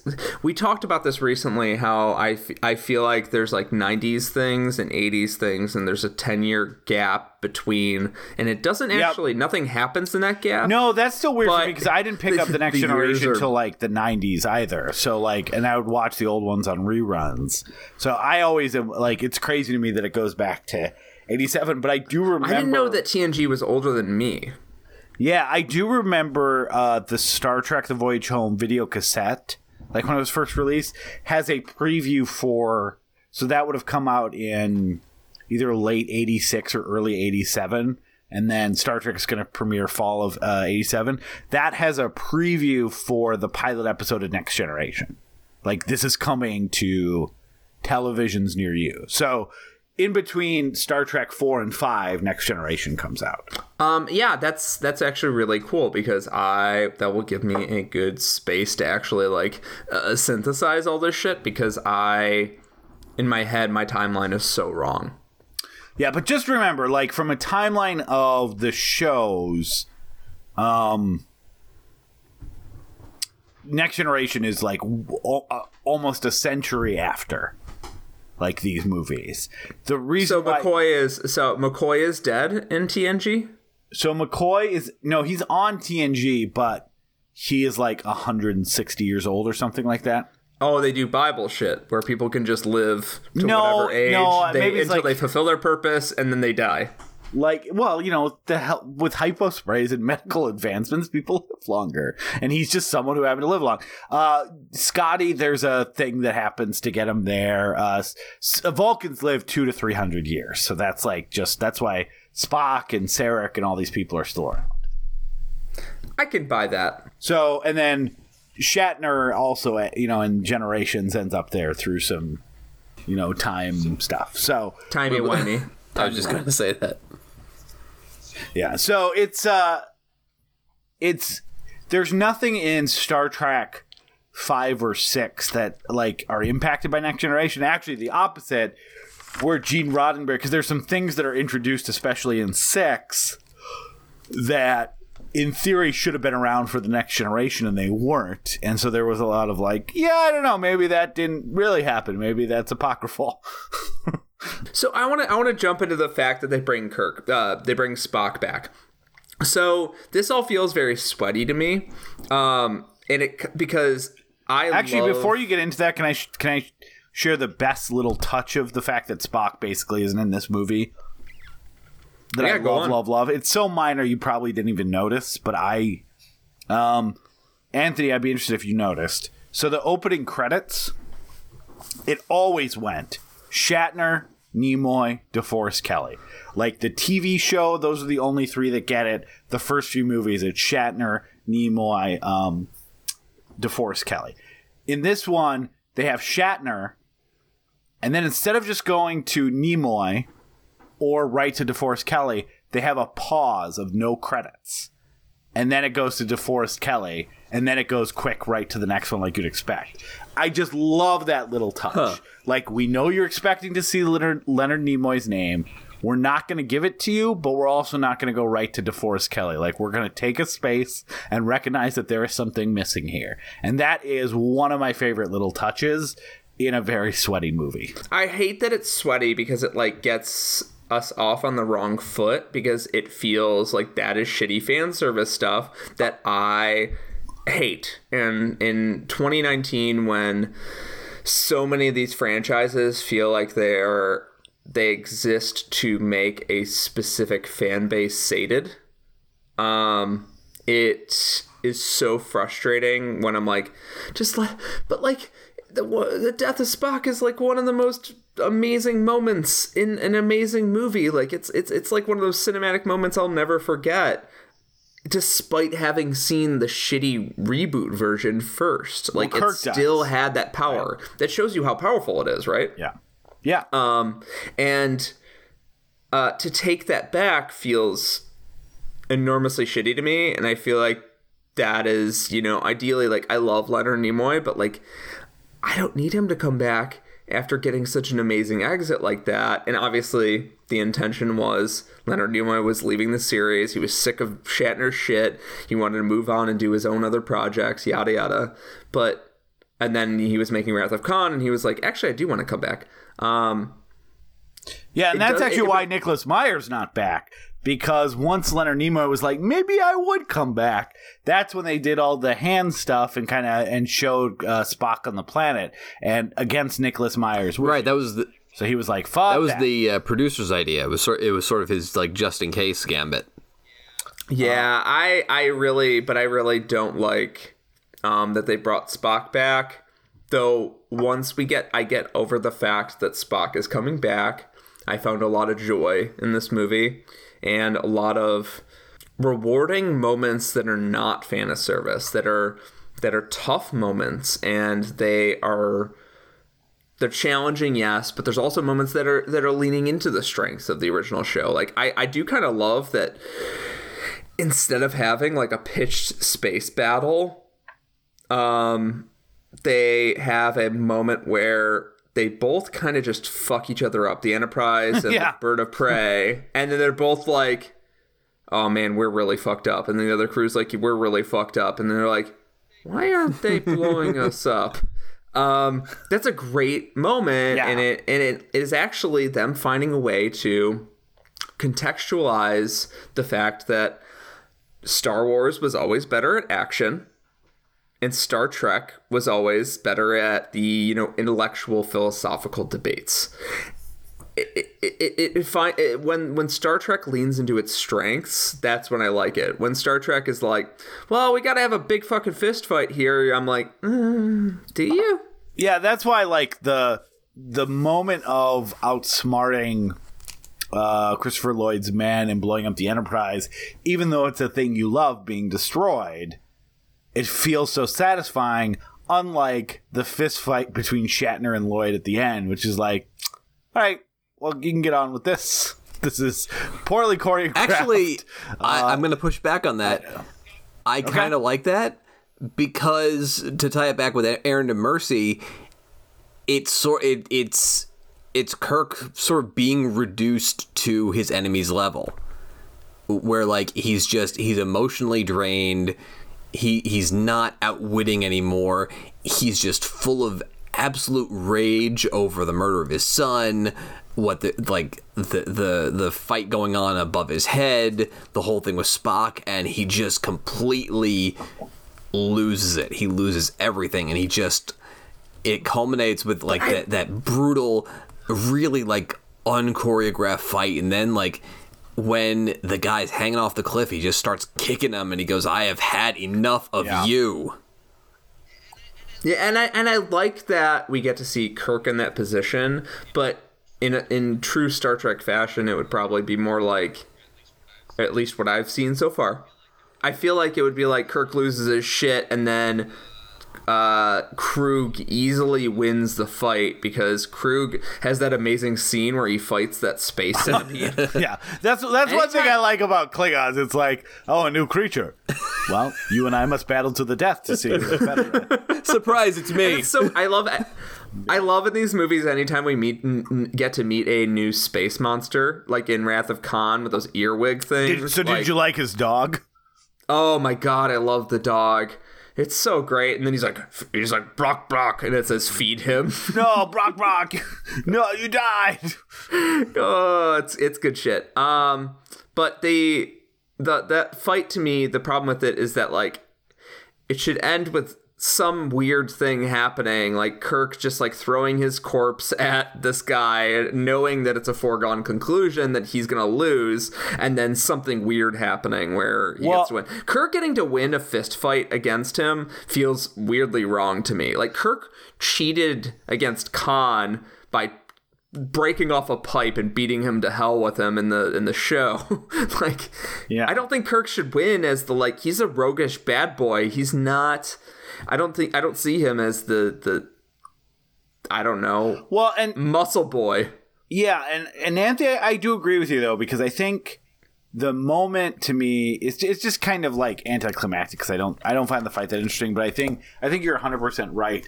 What I will say saves the whole thing and the David death part. Again, I don't want to spoil anything, but I will just say that both of the moments of him being so angry at the Klingons and David being killed, which does just seem like, well, we're bringing someone back. There still needs to be a cost that Kirk pays. I loved that moment, and also I was thinking in my head, I was like, this really frees up Kirk's weekends. Yeah. Well, he was pretty free. He was a deadbeat dad before, so it just kind of resets the status quo a little for him. Yeah, when you're a deadbeat dad and your son gets into his 20s or 30s, at that point, like, yeah, I guess you got to make up the time every, month or 2 months, but, you don't have to, show up every day. That's crazy. He's an adult man. And it gives him great ammunition for when he's at the bars. He's like, my boy died. He was murdered by a Klingon. I don't think I could be alone tonight. They're like, were you guys close? No. I never saw him till a couple weeks ago. No, but you gotta sell it for the lady he's trying to impress. I just met him for the first time. Yeah, when he's drinking Krognerian sherry and I was off having sex with other people. Oh God, I had a plan, but I wasn't. It's not technically Krognar unless it's from the Krognar region, right? Actually, yeah, but what I was going to say is that the reason why those moments I think still work on the series as a whole is that, again, not to ruin anything for Peter, is that there are repercussions that come from both of those moments later in a later movie, and I really like that kind of Kirk, kind of like you're right, Anthony. He changes for a moment. It's almost a continuation of the core stuff, and he changes and he's like, I want you to die, and that moment has repercussions in Star Trek 6. So, and I also want to say that it's fun that Kirk is always a rogue because it reminds me of Mission Impossible oh, the Sean Connery saying Mission Impossible. You're on Mission Impossible movies where he needs to go steal the ship, or he needs to have like pissed off the captain. Like he needs to have done something in these movies where somebody at Starfleet is mad at him. Well, and also the thing is, his though, son at least is a rogue too. Kirk is like the Han Solo, right? Like, he'll throw punches, but he's going to lose fights and have to find a scrappy way out of it. The biggest mistakes of the Star Trek Next Generation movies is like, we like writing punches. What if Picard also is constantly throwing punches? Like, they turned Picard, which is like definitely not up his alley, even as an underdog who at least is scrappy. And they're like, what if he punched people a lot? That's like the problem with the Star Trek The Next Generation movies in a very, very big nutshell. But we'll talk about that more. So let's Peter, though, we mentioned it. Good acting alert. Boop, boop, boop, boop, boop. When Kirk first thinks that Spock has been re-murdered and then finds out it was his son, I'm going to say, great acting Shatner moment. It worked for me. It didn't stand out the way that Khan stood out for me as bad acting. It worked for me. I think that Kirk stands out less in this movie. And having these moments where you feel like there's genuine pathos really helps you actually still give a shit about Kirk, because there are way more interesting characters all around him. Yeah. And to have him still be dramatically compelling is pretty important to a movie like this. He's still technically our hero. Well, and that's what I like. I do think he's less confident, he's less brashy, he's less the I can do anything, which again is a great character continuation from Star Trek 2, because Star Trek 2 is all about the Kobayashi Maru, that he always has the unwinnable scenario, and the end of that movie is taking that away from him. Like, he finally had to pay the costs for his brashness and his pride. And it's great that in Star Trek 3, he is much, you're right, like, he's less big, he's less confident, he's like, my ship's gone, my career's gone, okay, Sarek. Like, he has such a calm, like he probably should be on Prozac or Space Prozac. Oh my God, yeah. He really just feels like the dog who finally, like, had whatever I'm going with this analogy, I don't like, so I'm not going to do it. But, he has lost his, like, sense of arrogance. And so his character does feel different. And that's why I think he feels less big and brashy than he does. It's like, yeah, I'm just going to try to do this one last good thing and then, I don't know, die. I do really like that Kirk is not stealing the show so much, which behind the scenes he might have been, because like there is not enough time to establish the Klingon first mate.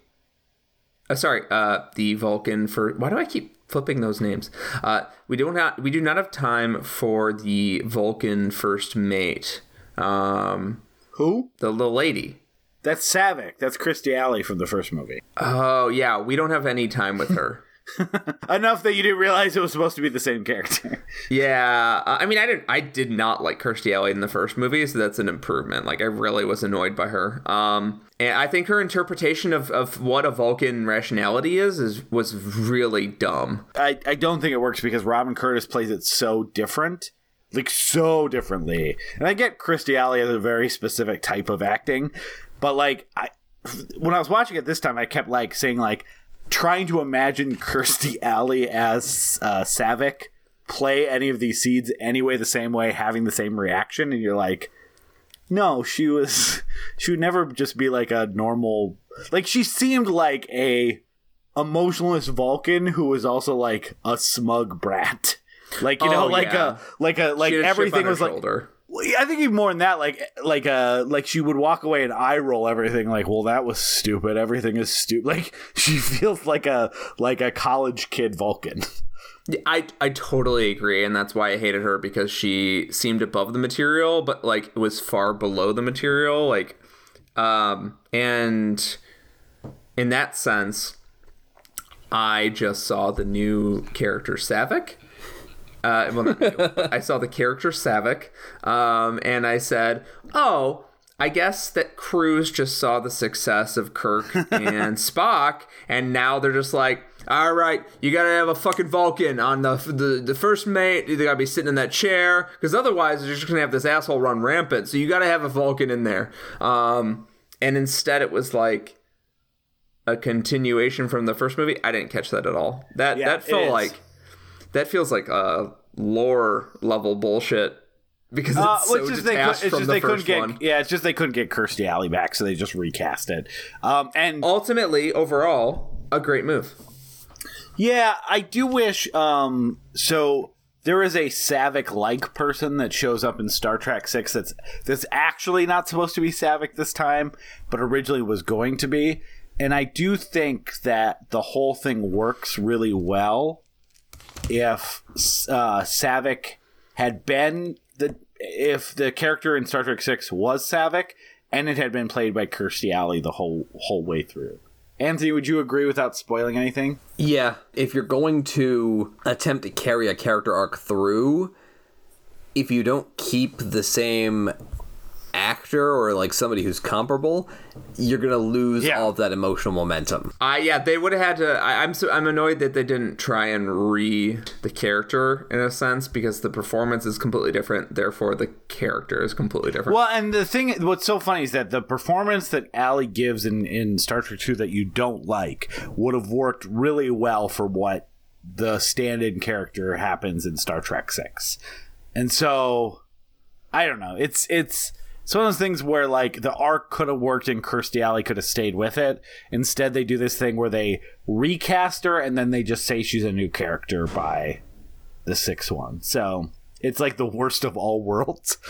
Oh my god, yeah. It doesn't work. But can we jump in real quick for a costumes report? Boop, boop, boop, boop, boop, boop, boop. Yeah, they're bad again. They're not good again. The only person that's well dressed in this whole fucking movie is Sulu, because he's got this flowing leather jacket and it kicks ass. And then he gets to do that cool move where he beats up that guard and he flips out his phaser to do it. He flips out his phaser to blow up a computer and then puts it back into his jacket like he's a goddamn cowboy. Sulu looks great. Everyone else looks like shit. Kirk has this weird flamingo fan shirt on the whole movie. All the guards at Starfleet Command look like they were mall cops on Xanadu. They continued on a weird design trend from the show, which is that earpieces are these weird little ear horns that you put in. Like, they're big enough for a camera to pick up and big enough for me to hate. There's a lot of bad collars. Like, Kirk's collar on his jacket goes all the way to a long point, which I know it's post 70s. I understand. I disagree, Peter. This was exactly the type of clothing my dad wore when he went cross country skiing. Are you saying that's not what they were going for in the 80s?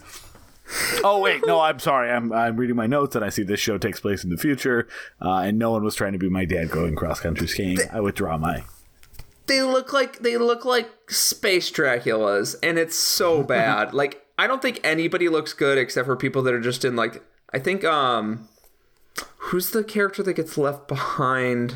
Uhura, which sucks because when they do I do like that they try to give everyone a little moment. They have that great Ocean's 11 breaking out the Enterprise, and Uhura has the best moment in that. And then she's like, okay. And she goes to Vulcan and been like, Sarek, just I'm here to let you know they're gonna come. Yeah, it's my role here. You know that I'm in this movie. I'm in this movie. This is my line to tell you I'm in this movie. You got it? Yeah, it's. I don't know why they did that. There is literally no reason that they couldn't. Availability? Definitely not. No, I mean, no offense to Nichelle Nichols, but I'm sure there's something in a trivia thing somewhere where she was pissed about it, but and rightfully so. That's the whole thing, right? The whole thing that these these books that all these cast members wrote or interviewed they gave is they were all kind of third or fourth fiddle to Spock, McCoy, and Kirk. And so, sometimes the show gave them things to do, sometimes it didn't. Sometimes And the movies usually try to give them little things to do. And this is one where I do like the breakout scene. I just don't know why Nichelle Nichols had to go fly to Vulcan. Makes no fucking sense. But I will say the next movie is the best of giving the whole cast things to do. It's so good. Now that we've done costume report, and I've reported the costumes are dire. I want to talk about something we talked about earlier, and it's the cantina scene. And I want to say that the cantina scene in Search for Spock is bad. Yep. It looks like that scene in Mr. Show where David Cross is playing like a racist in the space cadet. Yep. Because McCoy is being a racist to like a shitty looking alien that has like no real design core. He's just like, yeah, let's just make this dude fucking ugly. Let's give him big earrings, stretch his jaw out, let's give him bad teeth. Like, I don't know. What else is ugly? McCoy, and the scene just ends with McCoy getting arrested. Like, the whole scene, and it's McCoy being space racist, which is actually fun to watch, unlike real racism, because it's not real. But it does make me like McCoy a little bit less, because I'm like, hey man, you're like in a utopian universe, and you're representing the voice of the universe. Can you keep your fucking voice down while you're throwing out racial epithets against this weird, ugly dude? Peter, it just occurred to me you love bar scenes so much. Do you know that Deep Space Nine's they don't have a bridge where most of the action takes place? Most of the action takes place in the bar. I did not know that. The sounds space like Deep Space bar Nine on is the my space favorite station? Star Trek show. Tons of aliens. I love cantina scenes. This one is so funny because like this is one of the few moments while I was watching the movie that like broke through that I was watching a nerd thing, because it made me feel like none of these people have ever been invited out to a bar. Yeah, it's just like a hallway and there's a lady dancing, right? And they're like, well, yeah, I imagine there's booths, and then you sit down and someone walks up to you and he's like, I would like to drink alcohol with you, sir. And then someone drinks alcohol with you, and then you talk about space business, and that is a bar. Yeah, it's pretty. It really is. I mean, this is post Cantina, unlike Journey to Babel and stuff like that. So it does feel like, I don't know, like 2 aliens, a hallway, a guy from Starfleet who is trailing McCoy. Everyone knows about Genesis too. Like the guy that he meets that's like somebody's ship to go to Genesis, like, Genesis, can't go there. And then the Starfleet guy's like, stop, don't tell everyone. Dude, be chill. Genesis. Dude, be chill. Like Genesis is a secret, but everyone fucking knows about it immediately. Yeah, that's why the Starfleet guy is so gentle with him. He's just like, yeah, you know, it's kind of a soft secret, but like, hey, I got bills to pay. So you're getting arrested. I think the most actually moment of the series is apparently Kirk re-recording Carol Marcus's description of Genesis word for word. Like, it's after his friend dies, because Christopher Lloyd sees the video. The video in the first one had Carol telling everything. Why wouldn't it be the son who actually worked on that project? I know, it's weird. That's one of the weirdest things, that Shatner is like giving the same speech that Carol did with the same graphics. It's like, all right, like, I just went through a tragedy, but I'm going to re-record all your stuff because you're off the project. And also, like, David is a character we do need more time with before his sacrifice. Like, why was it not David? Yeah, I know, it's a weird little thing, but it is funny how they're like, why couldn't they show other scenes from the movie? Like, why didn't they just show the same video? Did they not want to pay the actress? Probably, I guess. Yeah, they probably didn't want to pay the actress, or maybe there was a licensing bullshit between Wrath of Khan. I don't know, but that scene pops up, and I'm like, I understand you don't want to have like Christopher Lloyd reading a letter about project details. But stop. Project Genesis, stop. Immediate. Life-giving. Stop. Yeah. So have we talked about Horny Spock yet? Because I don't think we have. Not, because it's disturbing. Haven't we talked enough about Horny Spock? Let's not. Every 7 years, Spock gets horny. How does he speak? All right, here's the side thing. How does he speak any language? He doesn't. At one point, she's like, all right, I'll speak Vulcan with you. And he's like, oh, I got this, fine. How does he speak any language? He's been living on a jungle planet for like 9 weeks.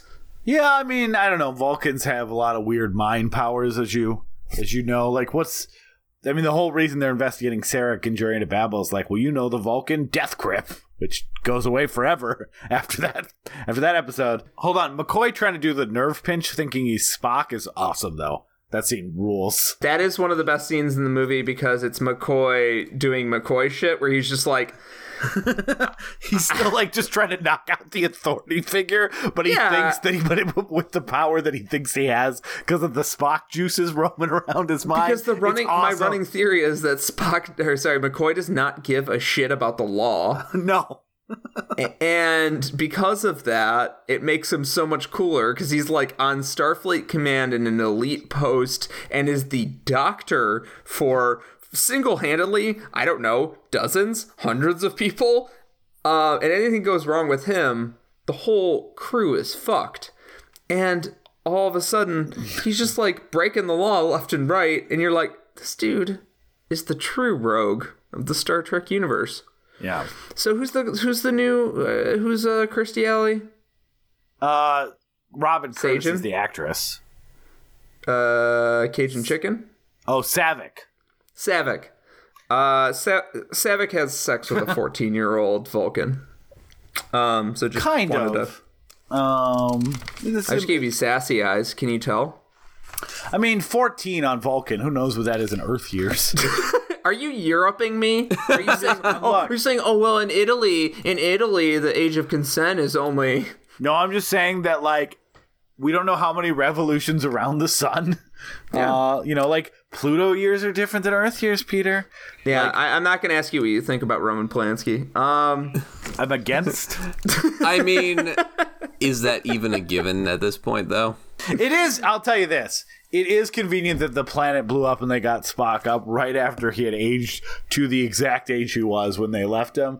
It's just like, it's very convenient. It's nice.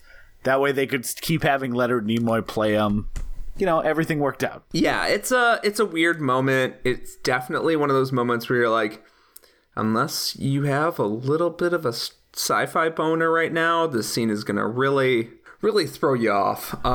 One other little note on that. Nimoy, after he convinced Paramount to let him direct when Nicholas Myers wouldn't come back, one of the producers said, well, it's the first director that we can't fire. That's really good. That's really good. And then they got to Shatner later and they were like, please, we wish we could fire you. Yeah, clearly they could not fire him or else they absolutely would have. Yeah. So I will say resetting Spock is a really good plot move after they get to Vulcan. Because if he just came back and was just like, hey, I'm your bold buddy Spock, it would be incredibly cheesy. Yeah. And again, I think it would have been incredibly easy because they spend a lot of time. There's like time that passes between 3 and 4 where they're on Vulcan and Spock continues like his re-education or whatever. And it would have been incredibly easy to pick Star Trek 4 back up with him being back to his normal self. And they don't. They wait until essentially not even the end of the movie. Like there's that happens more between Star Trek 4 and 5. He just is like set on the path to remembering how these like interpersonal relationships worked and stuff like that. So yeah, it's why the resurrection works for me. It's that they don't just drag it out over one movie. They get him to a point where he has memories at that movie, and then they continue that on. And I mean, I think that's why this is one of the few times where, like, resurrecting a character, as you said, Peter, the death doesn't feel cheap as a result, and you don't feel angry at the end of it that it was a cheap plot device. Like, that's always somewhat the case when you bring back a character, like fucking Jesus Christ, but they only 3 days they bring him back, and they give him new and he's powers. not a camp counselor anymore. Yeah, ridiculous. But yeah, it's like they earn it in a way that and if you think about it, like they earn it just time-wise, like from the perspective of the audience, he doesn't come back to to his normal self until Star Trek V comes out, which is 1989. You know, he dies in 82. Like the next time you see Spock fully Spock is 7 years later. They earn it. And I really like that if they are going to do this thing where they're like, we can't give up one of the central reasons people like the show, we're going to drag it out a little bit and dramatically justify why in a sci-fi fantasy universe he is allowed to come back. I do like that they're not just giving you the instant gratification. And it's like that they did the instant gratification move right away to like let you know that Spock is coming back, and then they did the more artistically sound move, which was, but it's gonna take some time. Yeah, and that is really compelling to me. Yeah. So I think we've been talking a long time. I think it's time to wrap this up. Anthony, final thoughts: Star Trek 3 or the movies in general? Star Trek 3 is pretty good. I enjoy it. I really love the whole Klingon language invented by Scotty. And I think sort of having the Klingons speak Klingonese for the first time, it makes everything seem a little bigger. It lends sort of a menace to them, sort of like falling back on the trope of sort of like making them very foreign by having them speak this unrecognizable language. Yeah, it really does add dimensions, because if you think about it, they were cartoon villains in the original series, and they blow up at the beginning of the motion picture. So this is really kind of sets them on the path to where they end up by Star Trek 6. They even mention the Peace Accords, that they're trying some stuff. So yeah, so like I said, I like this as connective tissue. It gets from the second best Star Trek movie to the best, or I should say from my second favorite to my favorite. I mean, I think I still think the 4 is the best. I mean, Star Trek 2 is like a template movie that so many people ripped off, including Star Trek over and over again.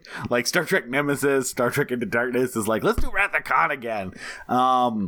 It's a really fantastically directed movie, but Star Trek 4 it's my absolute favorite, and I agree it's the second best, and I can't wait to do it. But you don't get there in a way where everything feels earned enough for them to go on a little bit more of a fun adventure if you don't have this movie. Oh yeah. For a movie that ultimately could be described as like necessary, which is not the best compliment for a movie, it fulfills what it needs to do with aplomb. But it doesn't, because it has a need to fulfill, it just doesn't hit the heights of a movie that was open to telling whatever story they wanted to tell. But I still think it's full of a lot of good stuff. It moves. Like, God, is it like it's I think it's the shortest Star Trek. It's like 104 minutes. But it moves in a way a lot of original series episodes don't. Yeah.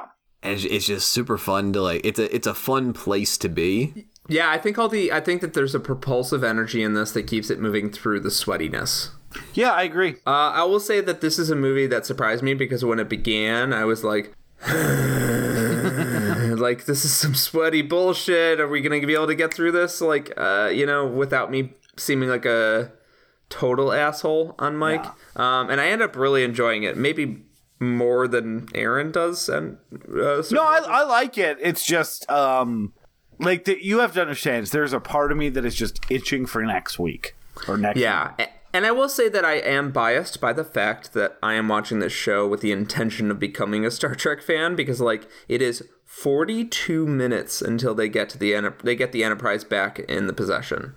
Yeah. 42 minutes in an hour and 45-ish minute movie. Like, that's insane. Like, they don't even get, like, that basically just guarantees that the whole first act is just like people talking about maybe going on an adventure. I don't know. Maybe we'll go. What should we do? Maybe we'll go on an adventure, I guess. And then the second act is like, I don't know, 20 minutes. And then they get to the fireworks factory, which is the entire third act. And I really like the movie for what it is once you get past the sweaty opening moment. And it does have great McCoy and Spock moments, which are my favorite moments from the show so far. Yeah. So it gives me all of that. And we didn't talk about Christopher Lloyd that much. Christopher Lloyd is so great in this movie because he is completely, I think he's incapable of being embarrassed. Like there's a movie I grew up with called Camp Nowhere that's terrible.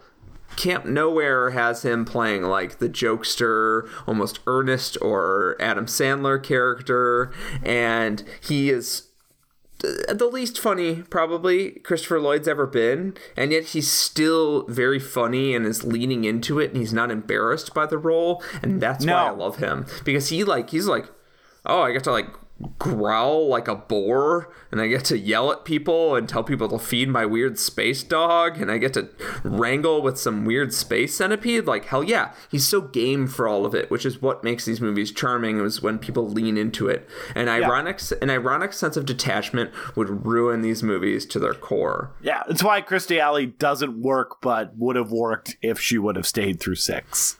Yeah, so I'm still very much on the Star Trek train. I want to watch 4 like tomorrow. If you get off the so let's talk about this. So before you watch 4, Peter, you do have an episode you need to watch that actually reveals something that confused the fuck out of me the first time I saw the movie, because while I won't reveal it, the mechanism for making the action happen is just something everyone goes, "Oh, we'll do this." And I saw the movie before I saw the episode, and I'm like, what the fuck is this? And obviously it is explained on an episode of Star Trek why they learned how to do this and why it's a normal method for something to happen. So I think that will help inform it. And that episode is a good one. It's called Tomorrow is Yesterday. The episode title is wrong. Just to well, I mean, it kind of isn't. Yeah, it's but wrong, like but Peter, not from a certain. You're such a simpleton. I mean, from a specific meaning. I mean, blue is blue. And yeah, but from my point of view, the reason the words exist is because we kind of agreed on the meaning for them. But from my point of view, it's the Jedi who are evil. And you're gonna watch another episode called Red is Blue. And you know what's fun about this, Aaron? We don't have to tell people what's next week because everyone knows. Yeah, that it's we have to say tomorrow is yesterday. Yeah, we're going to do Star Trek 4, The Voyage Home, and tomorrow is yesterday. So tune in next month. I hope that leads to a whole like who's on first routine. It's like, all right, tomorrow we are doing Tomorrow is Yesterday, which we watched yesterday. Who's tomorrow? I think you just did it, Anthony. I think you took all the wind out of our sails, and now it's ruined. Thanks a lot. You're welcome. But thank you. But sincere thank you to Anthony for coming. Yes. Oh, yeah. Oh, thanks for having me, guys. We need to have you back on We Love to Watch soon. I would like that. So, yeah, I'm very excited for next month. Anthony, thank you again. Oh, thanks for having me, guys. Pete, for you, tomorrow will be yesterday, and I'll see you on the voyage home.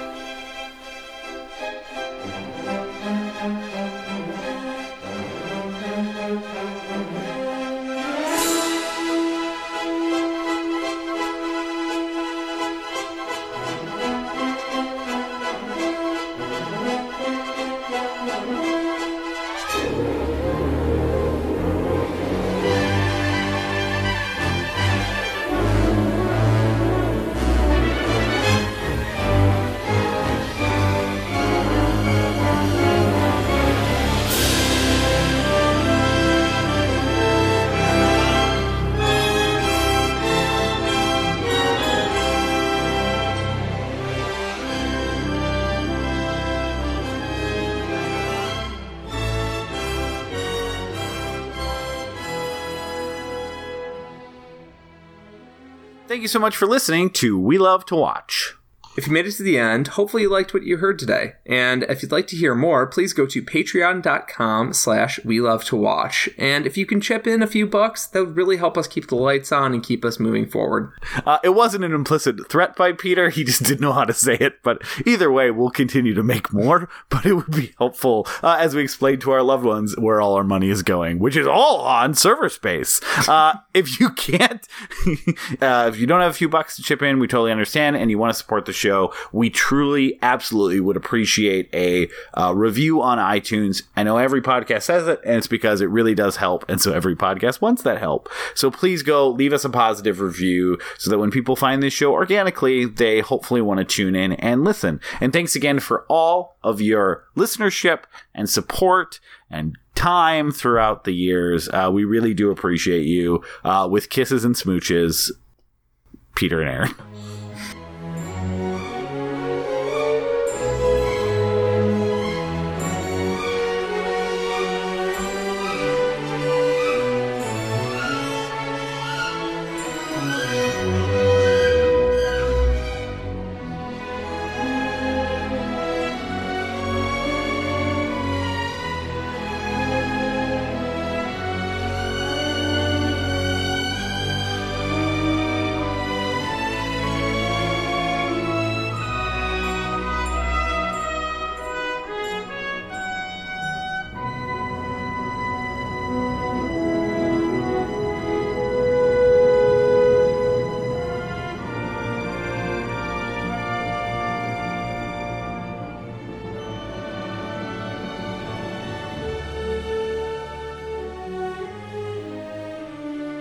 Tonight, the boys are talking about Star Trek the Motion Picture number 3, which is the one where Spock's corpse has landed on the surface of a planet which has been hit with a quote-unquote Genesis virus, which is supposed to breathe life back into the planet. And so through this, the body of Spock is brought back to life, and he undergoes a sort of accelerated life cycle, going from a small child to an adolescent, and finally back into a full-grown man.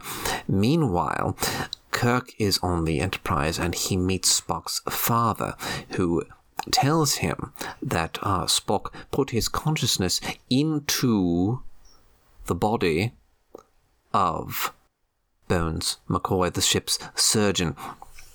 And so that explains why Bones McCoy is behaving very peculiarly throughout the beginning of this film. His scientific rationale is tempered by these strange, emotionless outbursts, and it is quite something to see. So Kirk decides that they have to go to this planet to retrieve his fallen friend. And of course, the Federation is having none of this. They say, "This is nonsense, Kirk. You are not going to that planet. You are going to stay here." And so Kirk stages something of a little coup. He and his crew disobey orders quite frequently.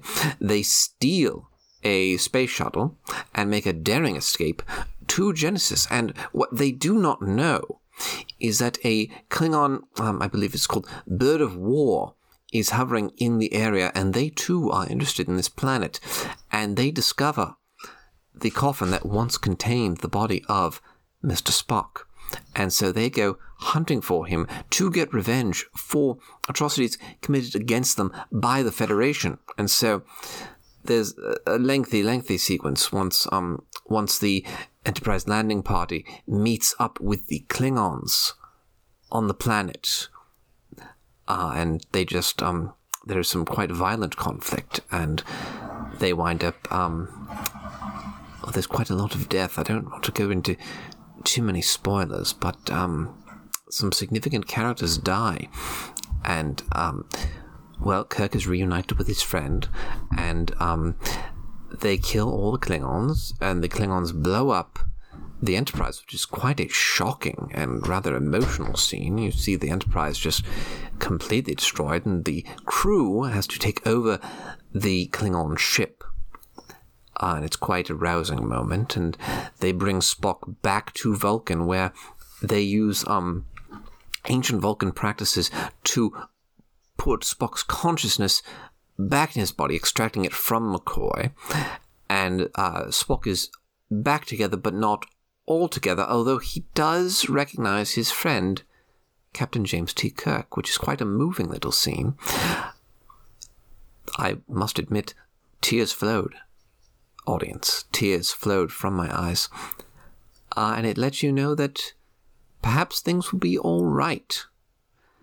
This film was, of course, directed by Mr. Spock himself, Leonard Nimoy, part of a package deal, as revealed in Leonard Nimoy's autobiography, I Am Spock, a sort of sequel to his memoir, I Am Not Spock, a sort of contradiction of titles, as it were.